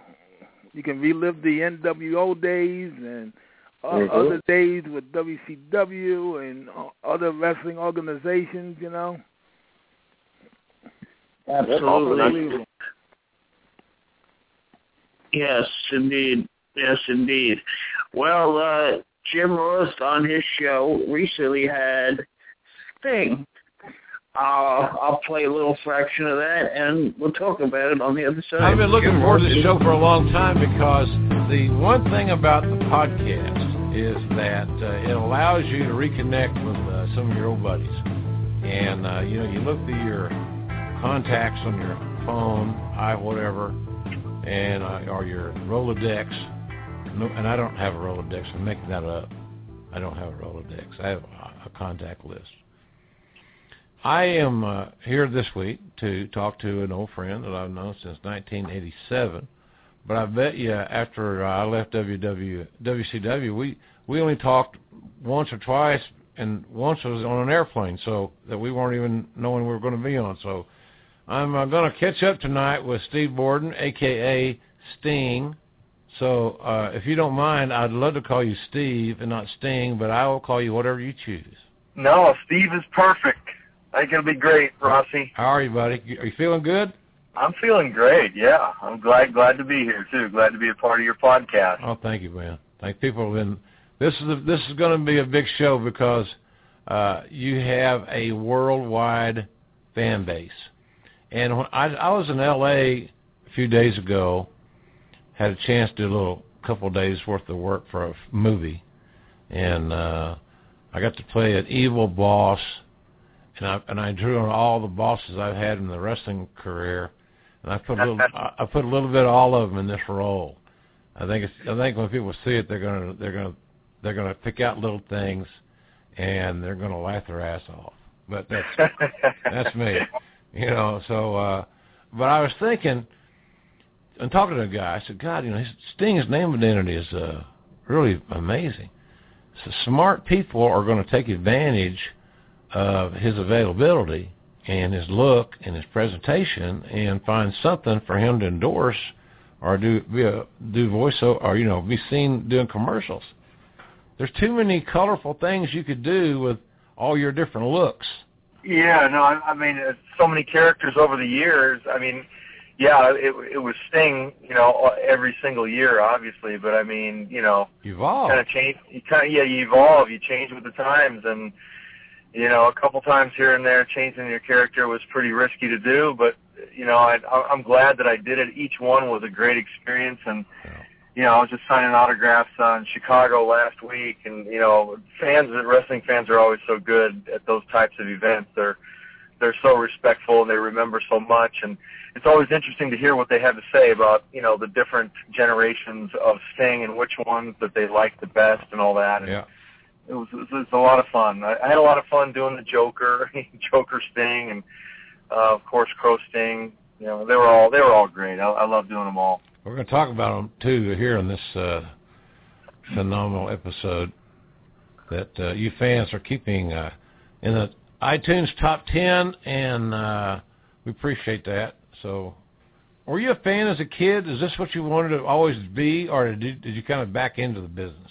You know, the funny thing is, you know, when I got into this business, I didn't know anything about pro wrestling because the area of Southern California where I grew up, we didn't have pro wrestling on TV. Wow. So when I co-owned my Gold's Gym Health Club along with Ed Connors, he was the treasurer of Gold's Gym in Venice Beach, and I was doing a bodybuilding thing and all that, and Ed you know, wanted to be partners with me in a club, and so we ended up, you know, joining forces, and this big guy used to come in and work out, and the gym would freak out and say, "Oh man, don't you know who that is?" And I didn't have any idea who it was, and it was Hulk Hogan. Oh. And it's amazing, you know, they said the guy from the Rocky movie, you know, so the Rocky movie, okay, I know that guy, but I don't know anything about pro wrestling. I mean, all the way through high school, you know, into the college years and all that, I never watched wrestling, didn't even know what it was. So it's amazing to me that I ended up where I did. Well, but you weren't wrestling's enemy. You just didn't have any feelings for it one way or the other. Well, yeah, because it was an unknown to me. Right. I mean, I think I maybe heard the name Hulk Hogan, but didn't know for sure who or what he was, and I think I heard the name Ric Flair maybe all those years ago, and thought, you know, I don't know who he is either, but it was only because I didn't have access to it. Yeah, man, what a life! Did you date? God. Yeah, I was normal in every other way. All right. Well, we'll move on. So you guys get trained. Now, I am under the impression that my old dear friend Red Bastien was involved in that training, part of that process. Was he? Yes, absolutely. Red had a camp in Northridge, California, which is right, you know, in the area where my health club was, just 10 minutes down the road.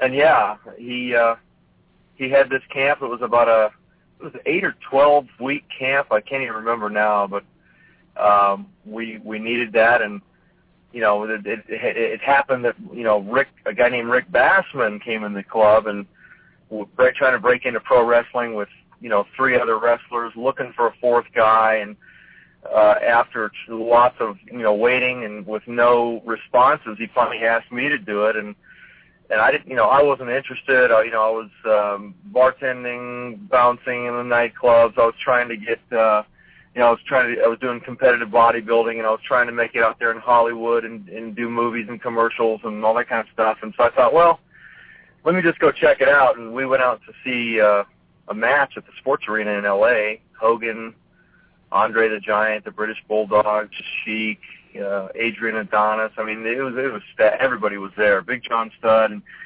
you know, pandemonium. It was crazy, and so I thought, wow, you know, I think I want to try this. And so, you know, we finished out that camp, and Red Bastien headed the whole thing up, and he taught us. I think he did a good job of teaching us, you know, in those days. Yeah. I mean, so Red's a good guy. Hey, everybody says this, and you inferred it moments ago. You were in the audience, the crowd's into it, all the big stars are there, they're doing their thing, and you get caught up a little bit in the emotion of that adrenaline pop, the little chill bumps. You get caught up in the moment at the live event that you attended, and all the boys say that when they leave it, that's what they miss most, is that adrenaline rush. Those times when the adrenaline is just the most amazing cure-all that there is. Yeah, it's something that you can never you could never really truly describe. You know, you'd have to actually live through it, but it's true. I mean, and anyone who says it doesn't really matter, that they're just lying. That's like my guy at Podcast One. He says to me that when people say it's not about the money, it's about the money. And I got to thinking about that. And the business of negotiations, which I've been involved in my professional lifetime, and I'm still involved because I'm doing things of my own now, negotiations is a unique entity. So if you always remember this one thing, that if it's not about the money, it's about the money. Pretty damn simple, man, right? I can't disagree with you. I mean, really, I mean, the one part of the story that I did leave out is when I saw the pandemonium. Of course, again, I'm trying to make it in the acting world. I'm auditioning for commercials and competitive bodybuilding, and I'm watching Arnold Schwarzenegger make all of his movies, and I'm thinking, well, you know, maybe I can do that too. And so I'm looking for an avenue, and then when I go to the sports arena and I see pandemonium and, you know, all the craziness, you know, I went, wow, you know, there's money to be made out there. I mean, so I'm not going to lie to you. Yeah, I mean, I thought about the money, a lot about the money in the beginning. That's not all it was, though. I mean, there definitely was a love for the business and the actual in-ring, like we're talking about the rush of the crowd and, you know, the camaraderie with the boys on the road and all that stuff. So. Well, you had to learn that. You had to acquire that as time went on. But when you're sitting in that arena in L.A. and you're watching all these people go crazy, and you're watching these guys do some very unique form of entertainment, I've got to believe that, you know, you're a young guy, hey, why not me? And I think that people that are listening should always say, when they want to do something, and then they are automatically, their subconscious says, hey, forget it. That'll never happen. It's not going to happen. You know, you need to kind of assert yourself and say, why not me? So That's what Steve did. Why not me? Hell, I might be good at this. So right. I mean, I didn't have an amateur wrestling background. I wasn't a football player in Oklahoma or some great college somewhere. I didn't play in the NFL. All right. No gold medals. You know, a very, very basic, you know, high school education, 2 years of junior college, and you know, just going nowhere. I just chose not to be academic all those years. I regret it now, but I mean, I was going nowhere. I mean, I was an athlete, you know, and I loved all sports, but, you know, I didn't excel at a high level in any of them. So I'd definitely be the guy that you'd say, why not me? You know, I mean, or I would be the guy that would say, you know, I can't do this. I'm never going to do it. But, you know, instead I thought, why not me? You know, I mean, I was looking going, I think I can do that. You know? Absolutely. Hey, I agree. I don't want to, people should not allow others to limit what may be able to be accomplished. In other words, I don't want somebody else telling me that I won't be successful at project A, B, or C. And if you get to the point in your life where you don't have to be defined by others' perceptions, I think you should consider yourself very fortunate. That's a good life. Agreed. So anyway, you guys get booked finally. You send your tapes out, all the stuff, all the territories gets a tape. We used to get tons of them. Everybody got them. Picture 8x10s, in gimmick, whatever, and all the tape, you know, highlights. You get hired by Continental Wrestling. That's Jerry Jarrett's outfit, right? Continental? It was, I believe, Mid-Southern Wrestling. Yeah, I'm pretty sure that was the banner. Was Jarrett the boss? Yeah, Jerry was, yeah. So your first job in a wrestling territory was working for Jerry Jarrett. Yeah, we sent a press kit out, and, you know, there were 4 of us in the original group that went through the camp. About 8 guys went through the camp, but 4 of us we were all together going to try to break in as a group of 4 guys. And we sent out those press kits when the camp was over, and Red Bastien was leaving the country, and so we needed to go to work, and so we sent these things out. Jerry Jarrett, within 3 days, responded and called us, and by then, two of the other guys just kind of, to this day, I really don't know what happened with them. They just kind of disappeared, you know. They're living in part. I know where they are. I know where they are. But Jerry said, you know, hey, I only want 2 of the 4. Right. And he looked at the picture, and he said, I want the 2 guys to the far left, and that was Jim Helwig and me. I want those 2 jacked up guys, and you know, that's what I want is I want those 2 jacked up guys right there. And hey, look, it was you guys were very impressive on an 8x10. I'd have gone there. Jerry Jarrett was right on the money. You know, I think you made a good call. I think those other 2 guys that you referred to, I think they live. I bet they live now in parts unknown. So they're in obscurity. By the way, hey, you're trained by Red Bastien, who's one of the great guys with great characters. 2 quick stories about Red Bastien I'll tell you because I think you'll appreciate them because he trained you, and you may know them. If you do, you can stop me. No, don't stop me because it'll embarrass me. This is my podcast. One of them was he was Bill Watts' tag team partner, and they'd driven and they were tired and they were going on late tag match. It was Cowboy and Red as tag partners, and I think they were working with Maurice Vachon and I can't remember who the other wrestler was. Maybe it'll come to me. So they're having a 2 out of 3 fall tag team match, and they've driven. They were up late the night before, as you can imagine. And then they drive all these hours, and so they're tired. Red actually falls asleep on the apron while he's waiting on Bill, while his partner's selling. And Red took a bump off the apron to the floor when it wasn't called for. Which screwed with everybody almost in the match stopped because Red took a big-ass bump off the apron because he fell asleep during the match. With an arena full of people, he had only in pro wrestling. Yeah, hey, here's the deal. Envision this now. Just close your eyes, folks. Envision with me. Work with me here. You close your eyes. There's the arena. See at the ring. Cowboy's in there selling. Let's say that Maurice has got Cowboy in a headlock and he's punishing Bill. Red is upright on the apron. Has his arm on the top rope and has his head on his arm. So his arm is like a little pillow. And he gets kind of comfortable, and then his legs leave him. He goes to sleep, and he takes this big ass bump that nobody. And the fan says, "Well, he didn't get hit." You know, no one. Yeah. Oh man. Our big baby face, just inexplicably, has taken a huge bump from the apron, and nobody.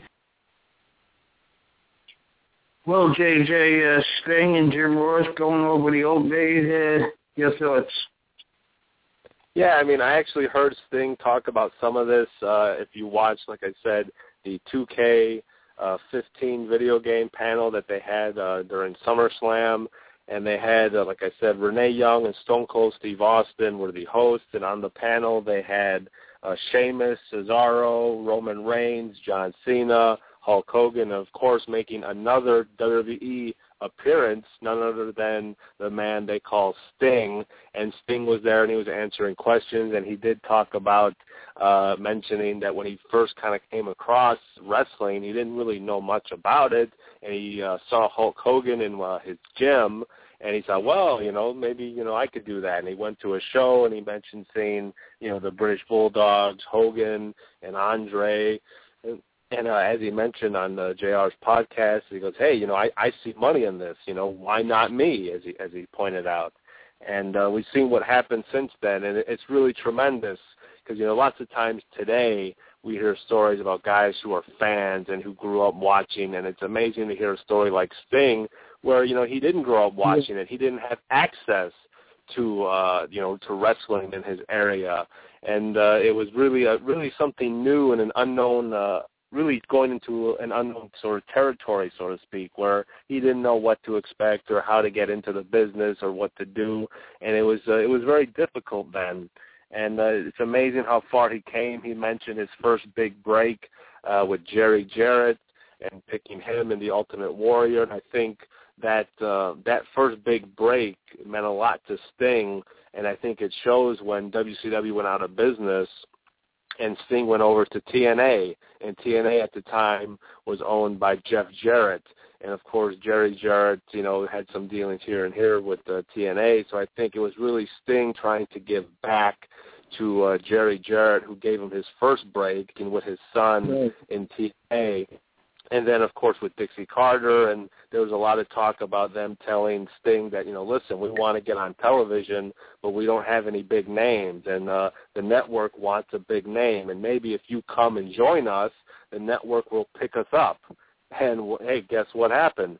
Spike TV all of a sudden picks up TNA Wrestling, and it moves it to Saturday nights. And then from Saturday nights, they move it to Thursday nights. And it's a lot to do with Sting and his loyalty to the company. I think he really believed that the company had a lot of great potential and that it could be, maybe not quite like WCW where it was competing with the WWE, but I think he thought he could definitely leave, no pun intended, but I think Sting thought that he could leave an impact with TNA. And I think for the most part he did. He did everything he could for that company, and now it's time where he finally came to the WWE. I mean, as they pointed out, the WWE is a global, worldwide phenomenon right now. It is unlike anything that there's no number two compared to the WWE. WWE is number one, and that's really it. I don't know if anyone can compete with the resources and the money that the WWE has today. And Sting, a guy who's never technically stepped foot into a WWE ring, is still widely known by, fans worldwide. A lot of that has to do with WCW and his time there. He was, the face of the company at one point. He went through many changes throughout his wrestling career. A lot of people remember the Beach Blonde Sting. They remember the Crow Sting. And then even in TNA, and he kind of reinvented himself. And he did the Joker Sting, and he found a way to kind of, relate to today's audience. The Crow, a movie that came out in the 90s, maybe doesn't appeal to fans of recent years, so he decided to go with a very popular movie, The Dark Knight, and the Joker, Heath Ledger's Joker, and he did Joker Sting, and the fans loved it. It was great. It was new. It was different. I think Sting did some of his best work when he was Joker Sting. His promos were just great. They were entertaining. I mean, he's really come a long way, and he's finally here in the WWE. And Stone Cold Steve Austin even asked him during the panel, we all know if you could have one more match, you want it to be Undertaker. Everybody knows that. He's been saying that for years. But let's say you can't get in the ring with Undertaker. Is there anyone else from the WWE you would want to get into the ring with? And he said, I would like to get in the ring with Triple H. I think, that would have been a great match, a decade ago when WCW was maybe still around and you had Triple H who was becoming the new sort of face of the WWE. Maybe someone like Shawn Michaels. Unfortunately, Michaels is retired, but just the idea of Shawn Michaels, again, another WWE staple, a guy who's really WWE through and through, and Sting, who's a WCW guy through and through, and to see them clash would just be remarkable. It would be huge. But like I said, Michaels is retired, so I don't know if that will ever happen. But then last but not least, who's the top guy in the WWE today? John Cena. Sting said that, he wouldn't mind getting in the ring with John Cena if it was possible, if they could work things out. But another thing they mentioned was creating stars. It's really hard to create new stars, and it takes time. And right now, like I said, there's this transitional period where the WWE really needs to create the next big star. And hopefully maybe it's Roman Reigns, maybe it's Dean Ambrose, maybe it's Cesaro, maybe it's even, Sheamus. Sheamus was a guy who was hot one moment when he debuted. He was immediately pushed to become the WWE champion. He feuded with Cena. He beat Cena. And now he's the United States champion, and nobody even remembers. Nobody cares. But so it's hard to say if, especially now with Brock Lesnar, who's not going to be there every week. You have Sheamus, who is the United States champion. You have Dolph Ziggler, who is the Intercontinental champion. Suddenly, those two mid-card titles that maybe nobody had an afterthought about, those titles mean a lot right now because you won't have the WWE champion every week, but you will have the Intercontinental champion. You will have the United States champion. So hopefully, we see more guys step up to the plate and, become like I said, be rejuvenated and kind of create and become main eventers again. And it's something that the WWE needs today. They need somebody. And I don't know who they would want to face Sting. We all want Taker. But whether or not Taker can go, whether or not they just want to close the book on that, whether or not Taker could even pass the physical before next year, again, these are all issues that, as fans, we just think, hey, let's do it. Why not? But the WWE, they are a public traded company, and they have to do things by the book. Hogan, if he wants to wrestle one more match, he has to pass the physical. The same goes with Taker, and the same goes with Sting. If ever Sting signs on the dotted line, and he is a WWE wrestler and wrestles that one match, he's got to go through the physical too. Everybody has to follow the rules and go by the book, and it's just a different era now than it is then. I mean, we heard Austin and Bischoff talk about when Austin was wrestling with a torn tricep. That's something that's not going to happen in today's wrestling. Today's wrestling, if you tear a muscle or something, you're out. They're not going to put your life in danger by having you come out there and make the injury even worse. So it's a different time, but it was a very cool interview. I mean, just hearing Jim Ross, who for a lot of fans is a staple of the WWE, talk to Sting. I mean, that was pretty cool to hear Jim Ross and Sting just talk to each other, and it just makes this a lot more real. And we're all very eager and exciting and anticipating when Sting comes in and works for the WWE and has that one more match. Who will it be against? Maybe it could be against a newcomer like Bray Wyatt, who is very strange and bizarre, and maybe that plays well into Sting's sort of warehouse, because we all remember the Crow Sting being very different and quiet and strange, and with the rafters and the vulture, and it was just a really great time then. Very mysterious character, and Bray Wyatt's a very mysterious character, and maybe Bray Wyatt and Sting could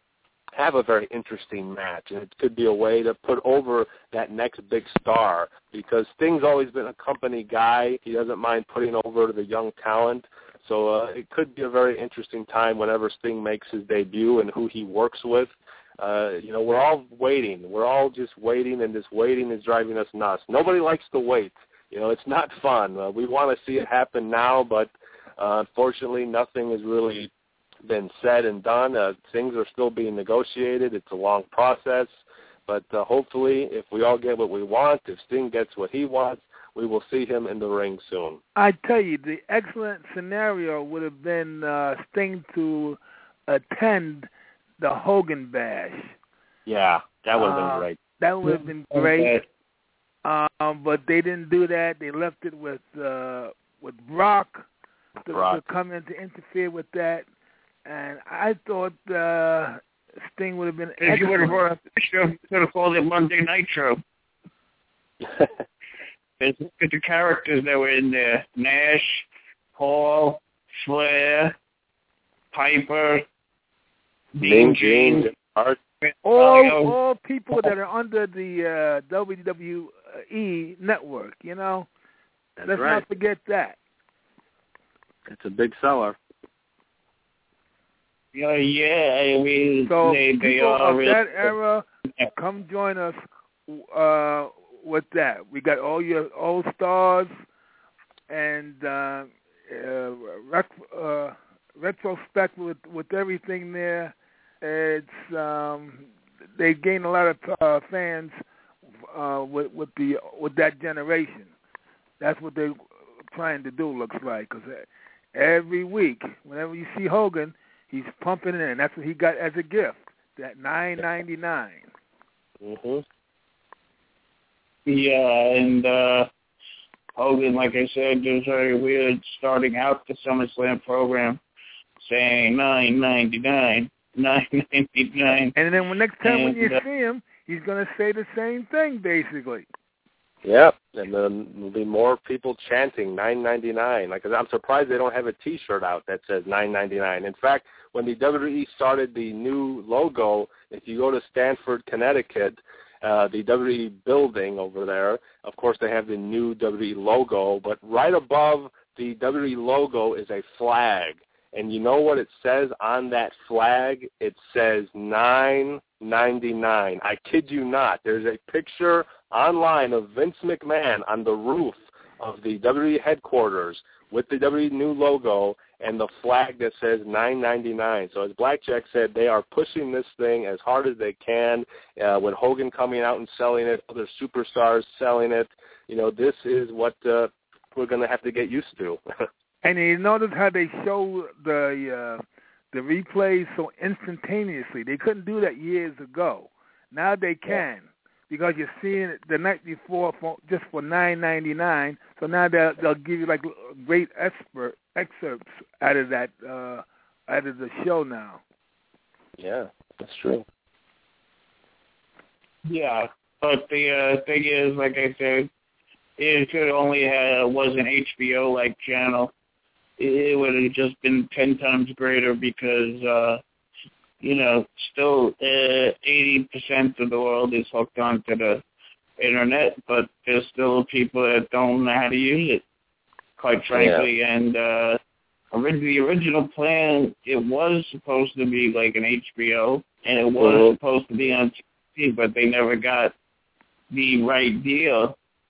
Yeah, so I lost believe in it. To streaming it on television matches, and wow, that would have been really, really cool to see that.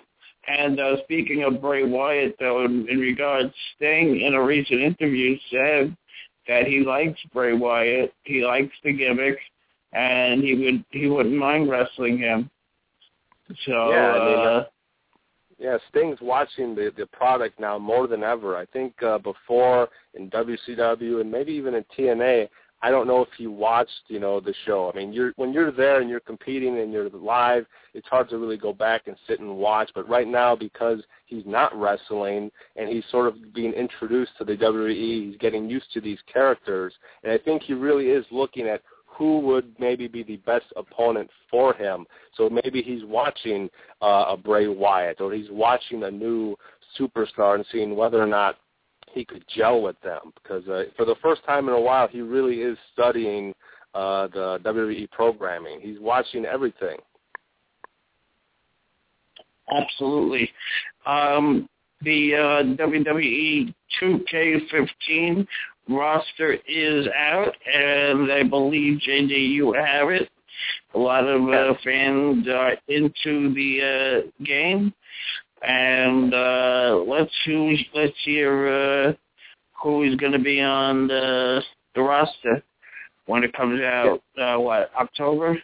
Comes out October 28th, and of course, if you pre-order now, you will get immediately to be able to download the two versions of Sting. You can download the Beach Blonde Sting, the Stinger, the Classic Sting, or you can download the Crow Sting with the white and black face paint and the trench coat.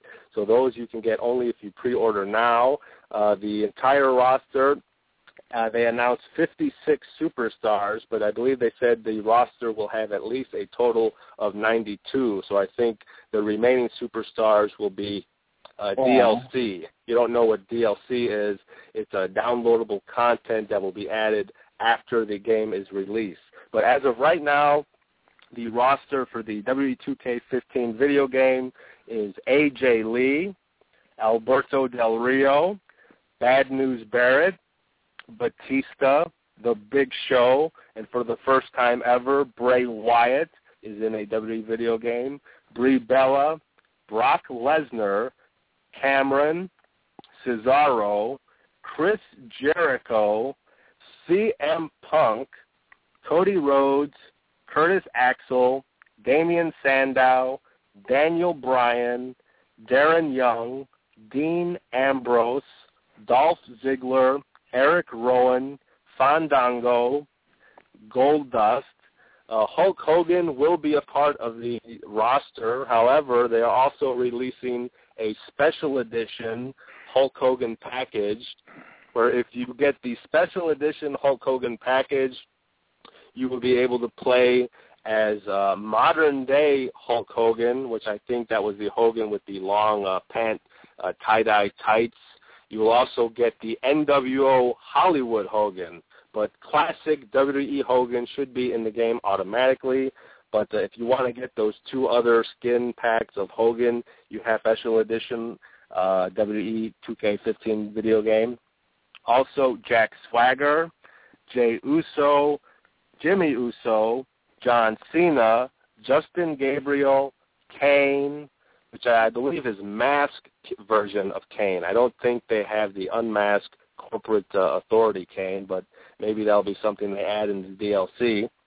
Kofi Kingston, Luke Harper, Mark Henry, Naomi, Natalya, Nikki Bella, R-Truth, Randy Orton, Rey Mysterio, Rob Van Dam, Ryback, Santino Marella, Seth Rollins, Shawn Michaels, Sheamus, Stone Cold Steve Austin, Summer Rae, Tamina Snuka, The Miz, The Rock, The Undertaker, Titus O'Neil, Tyson Kidd, Xavier Woods, and, of course, Triple H. That makes up the roster of W2K15. There should be more names announced, as I mentioned, in DLC. I heard that Ric Flair, Kevin Nash, and Booker T were rumored to be in the game. They went over to 2K to do facial scans. So they haven't been announced yet officially, but I'm assuming they will be included. There are some people missing in the game, like Adam Bruno Sammartino and Stan Stasiak, people like that. Yeah, a lot of legends. Bruno isn't in the game yet. Like I said, some will be announced later on. Some will be released as a part of a DLC, a downloadable content that is released after the game becomes available in October. So there are still names that will be announced in the upcoming months. But for the most part, the main roster of the 56 superstars that I just announced will be in the game. Like I said, there's still about 92 total. So there's still a few that they haven't announced yet, and as I mentioned, the DLC being a big part of that when the game is released. So hopefully we will see Bruno Sammartino and others, maybe some of the current NXT guys like Rusev, Paige, and others. Even someone like Christian. Christian's not in the game. Zack Ryder's not in the game. Sin Cara's not in the game. They don't even know if Zeb Coulter and Paul Heyman are in the game yet. So there's still more names that will hopefully be announced. But as I mentioned, the main roster, those 56 superstars, those are officially the main roster of the game. Hopefully more will be announced soon. And what's the story, JJ, with the wrestlers taking part in the ASL Challenge? Do you have that story? Yes, the ASL Challenge is something I just got into at the start of the show. It is it's a fundraising campaign that's supposed to spread awareness and help research. If you've heard of Lou Gehrig's disease, it's a very serious condition, and this ALS challenge, it's an ice bucket challenge that really went viral on the internet in the last week or so. Celebrities are doing it. A lot of people are doing it either for fun or not, but a lot of wrestlers have got into it. Wrestlers, as I mentioned, like Triple H, Batista, The Rock, even CM Punk, The Miz. And I believe when The Miz did the Ice Bucket Challenge, he did it with his wife, Maurice. CM Punk did it with his wife, AJ Lee. Stephanie McMahon did it at SummerSlam, believe it or not. She did it with the 4 horsewomen. Ronda Rousey and her other MMA superstars were there, and they dumped the ice water on Stephanie. Maria Menounos did it. Tori Wilson, Lillian Garcia, David Otunga, Christian, Bo Dallas. Beth Phoenix did the Ice Bucket Challenge with Edge and Christian, so it was kind of cool to see Edge and Christian together again, kind of dumping the ice water on Beth Phoenix. But this is all to spread awareness to ALS, like I said, Lou Gehrig's disease. All these guys that I mentioned who did it also did a donation. You're not just pouring ice on each other and uploading on YouTube. These guys are making donations and trying to help research Lou Gehrig's disease. How much is the donation when they put money into that? The donation could be whatever you want. There's no set price. I know some people have donated $100. Some have donated much more than $100. But it's really up to you what you want to donate. There's no set price. It's up to you. It's just a way to help spread awareness. I mean, I've never heard this many people talking about Lou Gehrig's disease in years. So I think it's definitely doing its job, and it's helping people understand this disease is and how serious it can be, and it can really, end people's lives. And they're trying to do everything they can to research and to hopefully one day be able to really cure and help anyone who suffers from this horrible disease. Well, I wonder what the next big thing is going to be with donations of that kind, and that ice with the bucket is amazing.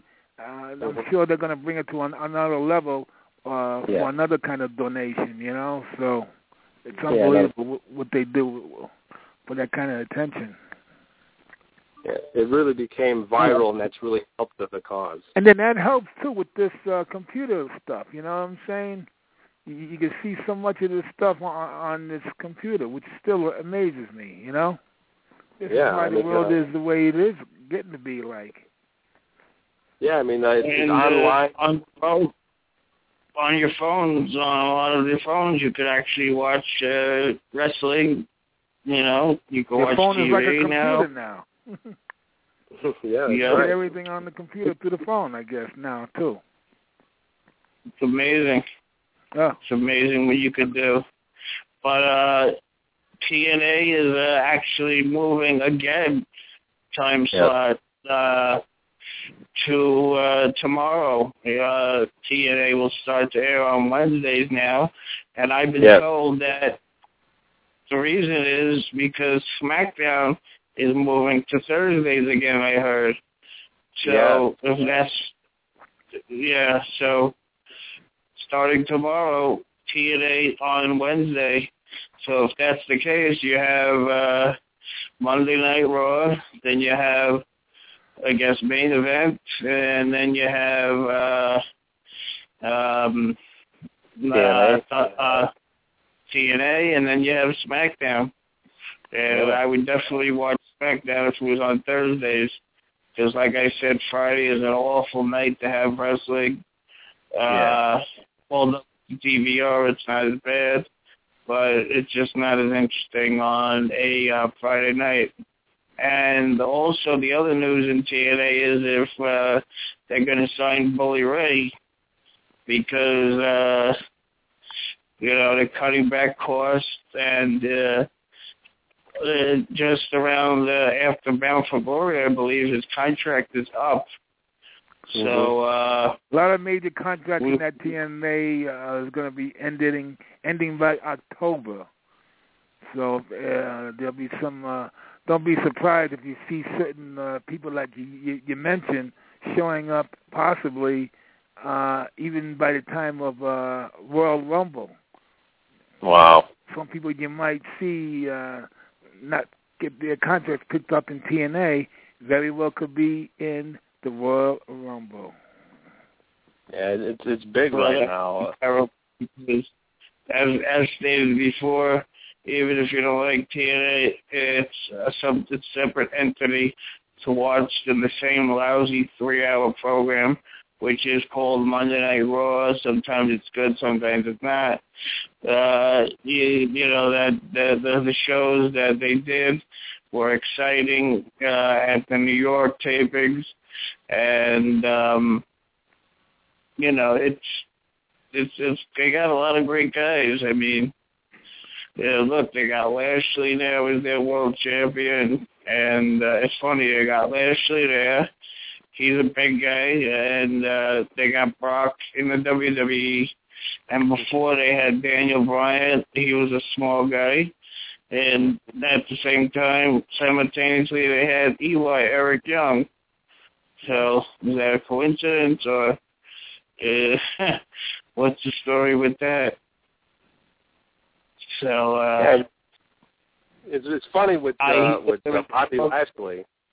The thing with Bobby Lashley is Bobby Lashley was the champion before Brock Lesnar, so it's kind of interesting. Before, where Daniel Bryan won the title, and then immediately we saw Eric Young win the title. Here, Bobby Lashley was already the champion in TNA, and of course Bobby Lashley has an MMA background as well. And now we have Brock Lesnar with another MMA background who is now the champion in WWE. So lots of times we see WWE kind of taking things from TNA or TNA's taking ideas from WWE. I mean, that's just the nature of the business. You see what works and what doesn't. So I think they're always sort of, whether they want to admit it or not, they're always sort of complementing each other. Absolutely, and we do hope that TNA stays around. It goes as long as it can, because look, it's an alternative. It's something else to watch. It's something else to go to. If you live here in New York, the shows over there were awesome, and you're right there. I thought TNA was going to be out long ago, but it surprised me they are even still around to this day, August 2014. But we'll see what happens past October. Thank goodness they got the Dudleys back on top again. You got Bubba and you got Devon. They're running that main roster. They're the ones that carrying the whole ball of wax at this point in time, as far as I'm concerned.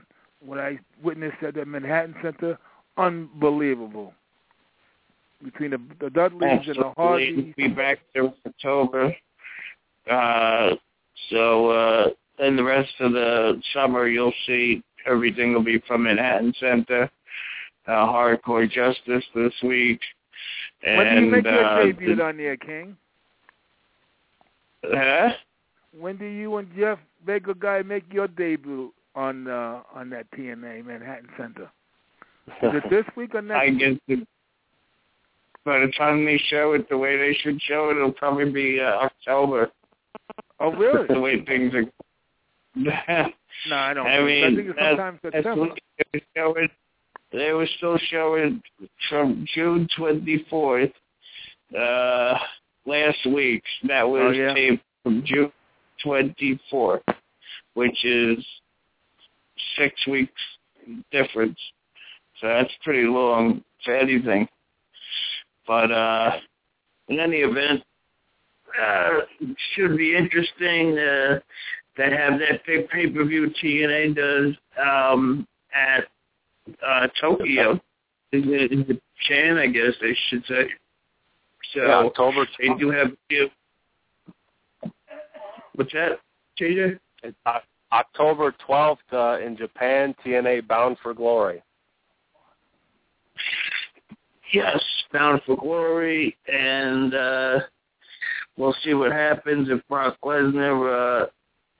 What's the next pay-per-view called? The next pay-per-view in September should be Night of Champions. Night of Champions should be interesting if Lesnar's even on that show, because as of now he hasn't been doing any of that. I wonder if they put him against that Rusev, who will be the good guy in that situation? That's interesting. I mean, right now Rusev, of course, is anti-America, and Brock Lesnar just beat John Cena, so the fans were actually cheering Lesnar. I mean, if you heard on Monday Night Raw, and I heard at SummerSlam, when Brock won the title, the fans at the Staples Center were actually doing the na na na na na na goodbye chant to John Cena. They want him gone, so they were cheering Brock Lesnar. So it's very curious that if Rusev were to be the next guy in line, would the fans cheer Brock Lesnar? Because Brock Lesnar, he's still he's American. And, Rusev is being promoted as this, Russian Bulgarian. So it would be very interesting, but I don't know if we'll see that. And one thing I want to say before we close is SummerSlam was announced that next year, finally, the past 6 years, SummerSlam has been a part of Los Angeles. It's been at the Staples Center, but next year they will break tradition. SummerSlam in 2015 will be in New York, New Jersey. Now, whether or not that's the Izod Center in New Jersey or the Barclays Center in New York, they haven't really announced an arena yet, but SummerSlam will be on the East Coast for the first time in years. So that's definitely news. Yeah, 2007 that started in Cali, and then they haven't looked back since. So that'd be great if it's in Brooklyn or Jersey, just for a change of venue. I mean, yeah. Hey, I don't know why they do that. It's good to change venues, and we'll definitely see what happens. Dean Ambrose, just to wrap up, I think you're going to start seeing him getting super pushed to a world title status because he was already in the main event yesterday, so look for that.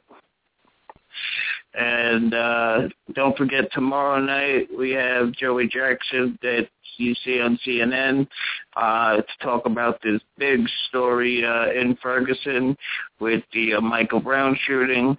Catch that tomorrow night at 9 p.m., Eastern Standard Time, and 6 p.m. on the West Coast. But as far as for wrestling, that just about does it. We will be back here next week, same time, same place, same channel. So I want to thank JJ and everybody else for joining us here tonight. Yeah, thank you, King. Thank you, Brother JJ. Pleasure, King. Thank you guys, man. Oh, no question about it. We will definitely speak to you 1 week from today, and don't forget tomorrow night is what is tomorrow night with TNA? Do you know any of the matches, JJ? I know it is a Hardcore Justice. I am not sure what the matches will be, but I believe they said that Dixie Carter may be appearing in some form to talk about being put through a table. So we'll be seeing Dixie Carter for the first time, I think, tomorrow on the special Wednesday edition of Impact Wrestling. Oh, wow. That should be and will be interesting. Okay, I'm going to leave you with the Ferguson story and a little preview for tomorrow's show. Once again, thanks to JJ Blackjack. I hope Dominic comes back next week, and we'll speak to you guys tomorrow at 9 p.m. sharp. Take care, guys. Good night.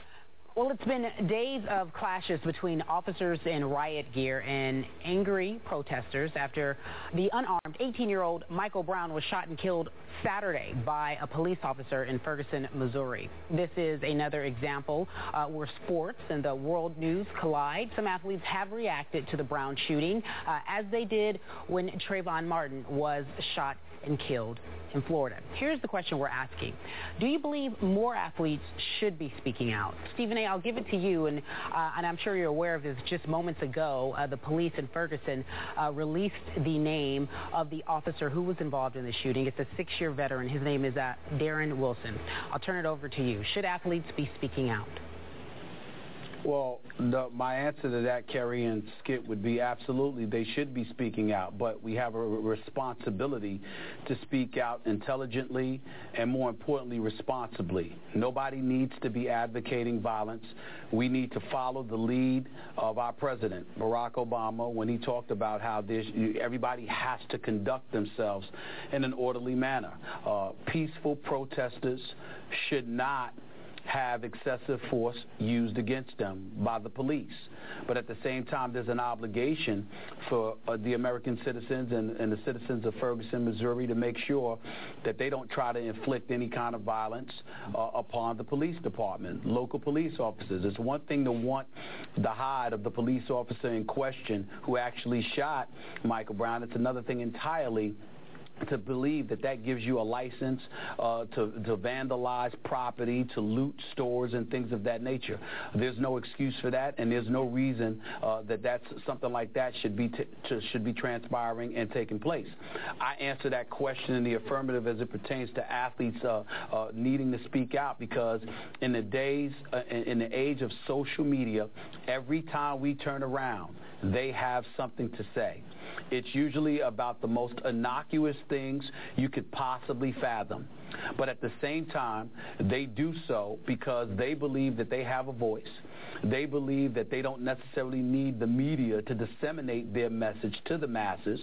So this is an opportunity for them to do that, similar to what the Miami Heat collectively did with the whole Trayvon Martin situation. They simply put hoodies on, they banded together, and they put out that Instagram photo, I believe it was Instagram or it was on Twitter, where they were unified in their willingness to bring attention to an issue before leaving it to the courts. Nobody spoke out of turn. Nobody spoke irresponsibly. Nobody on the Miami Heat or anybody associated with the NBA, promoted or tried to provoke it or incite any kind of violence whatsoever. When you have a voice, you have a responsibility that comes along with that.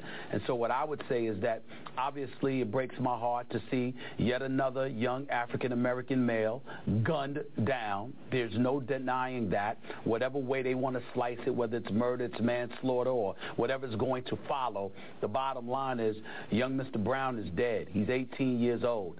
And according to witnesses, he was unarmed. Somebody has to pay a price for that. But we have to remember that in the United States of America, we can bring attention to those things. But our system of justice has the onus and responsibility to handle that. Our job is to bring attention to it, to make sure that they go about their business of trying to ensure that happens, not trying to invoke it or push or do it ourselves.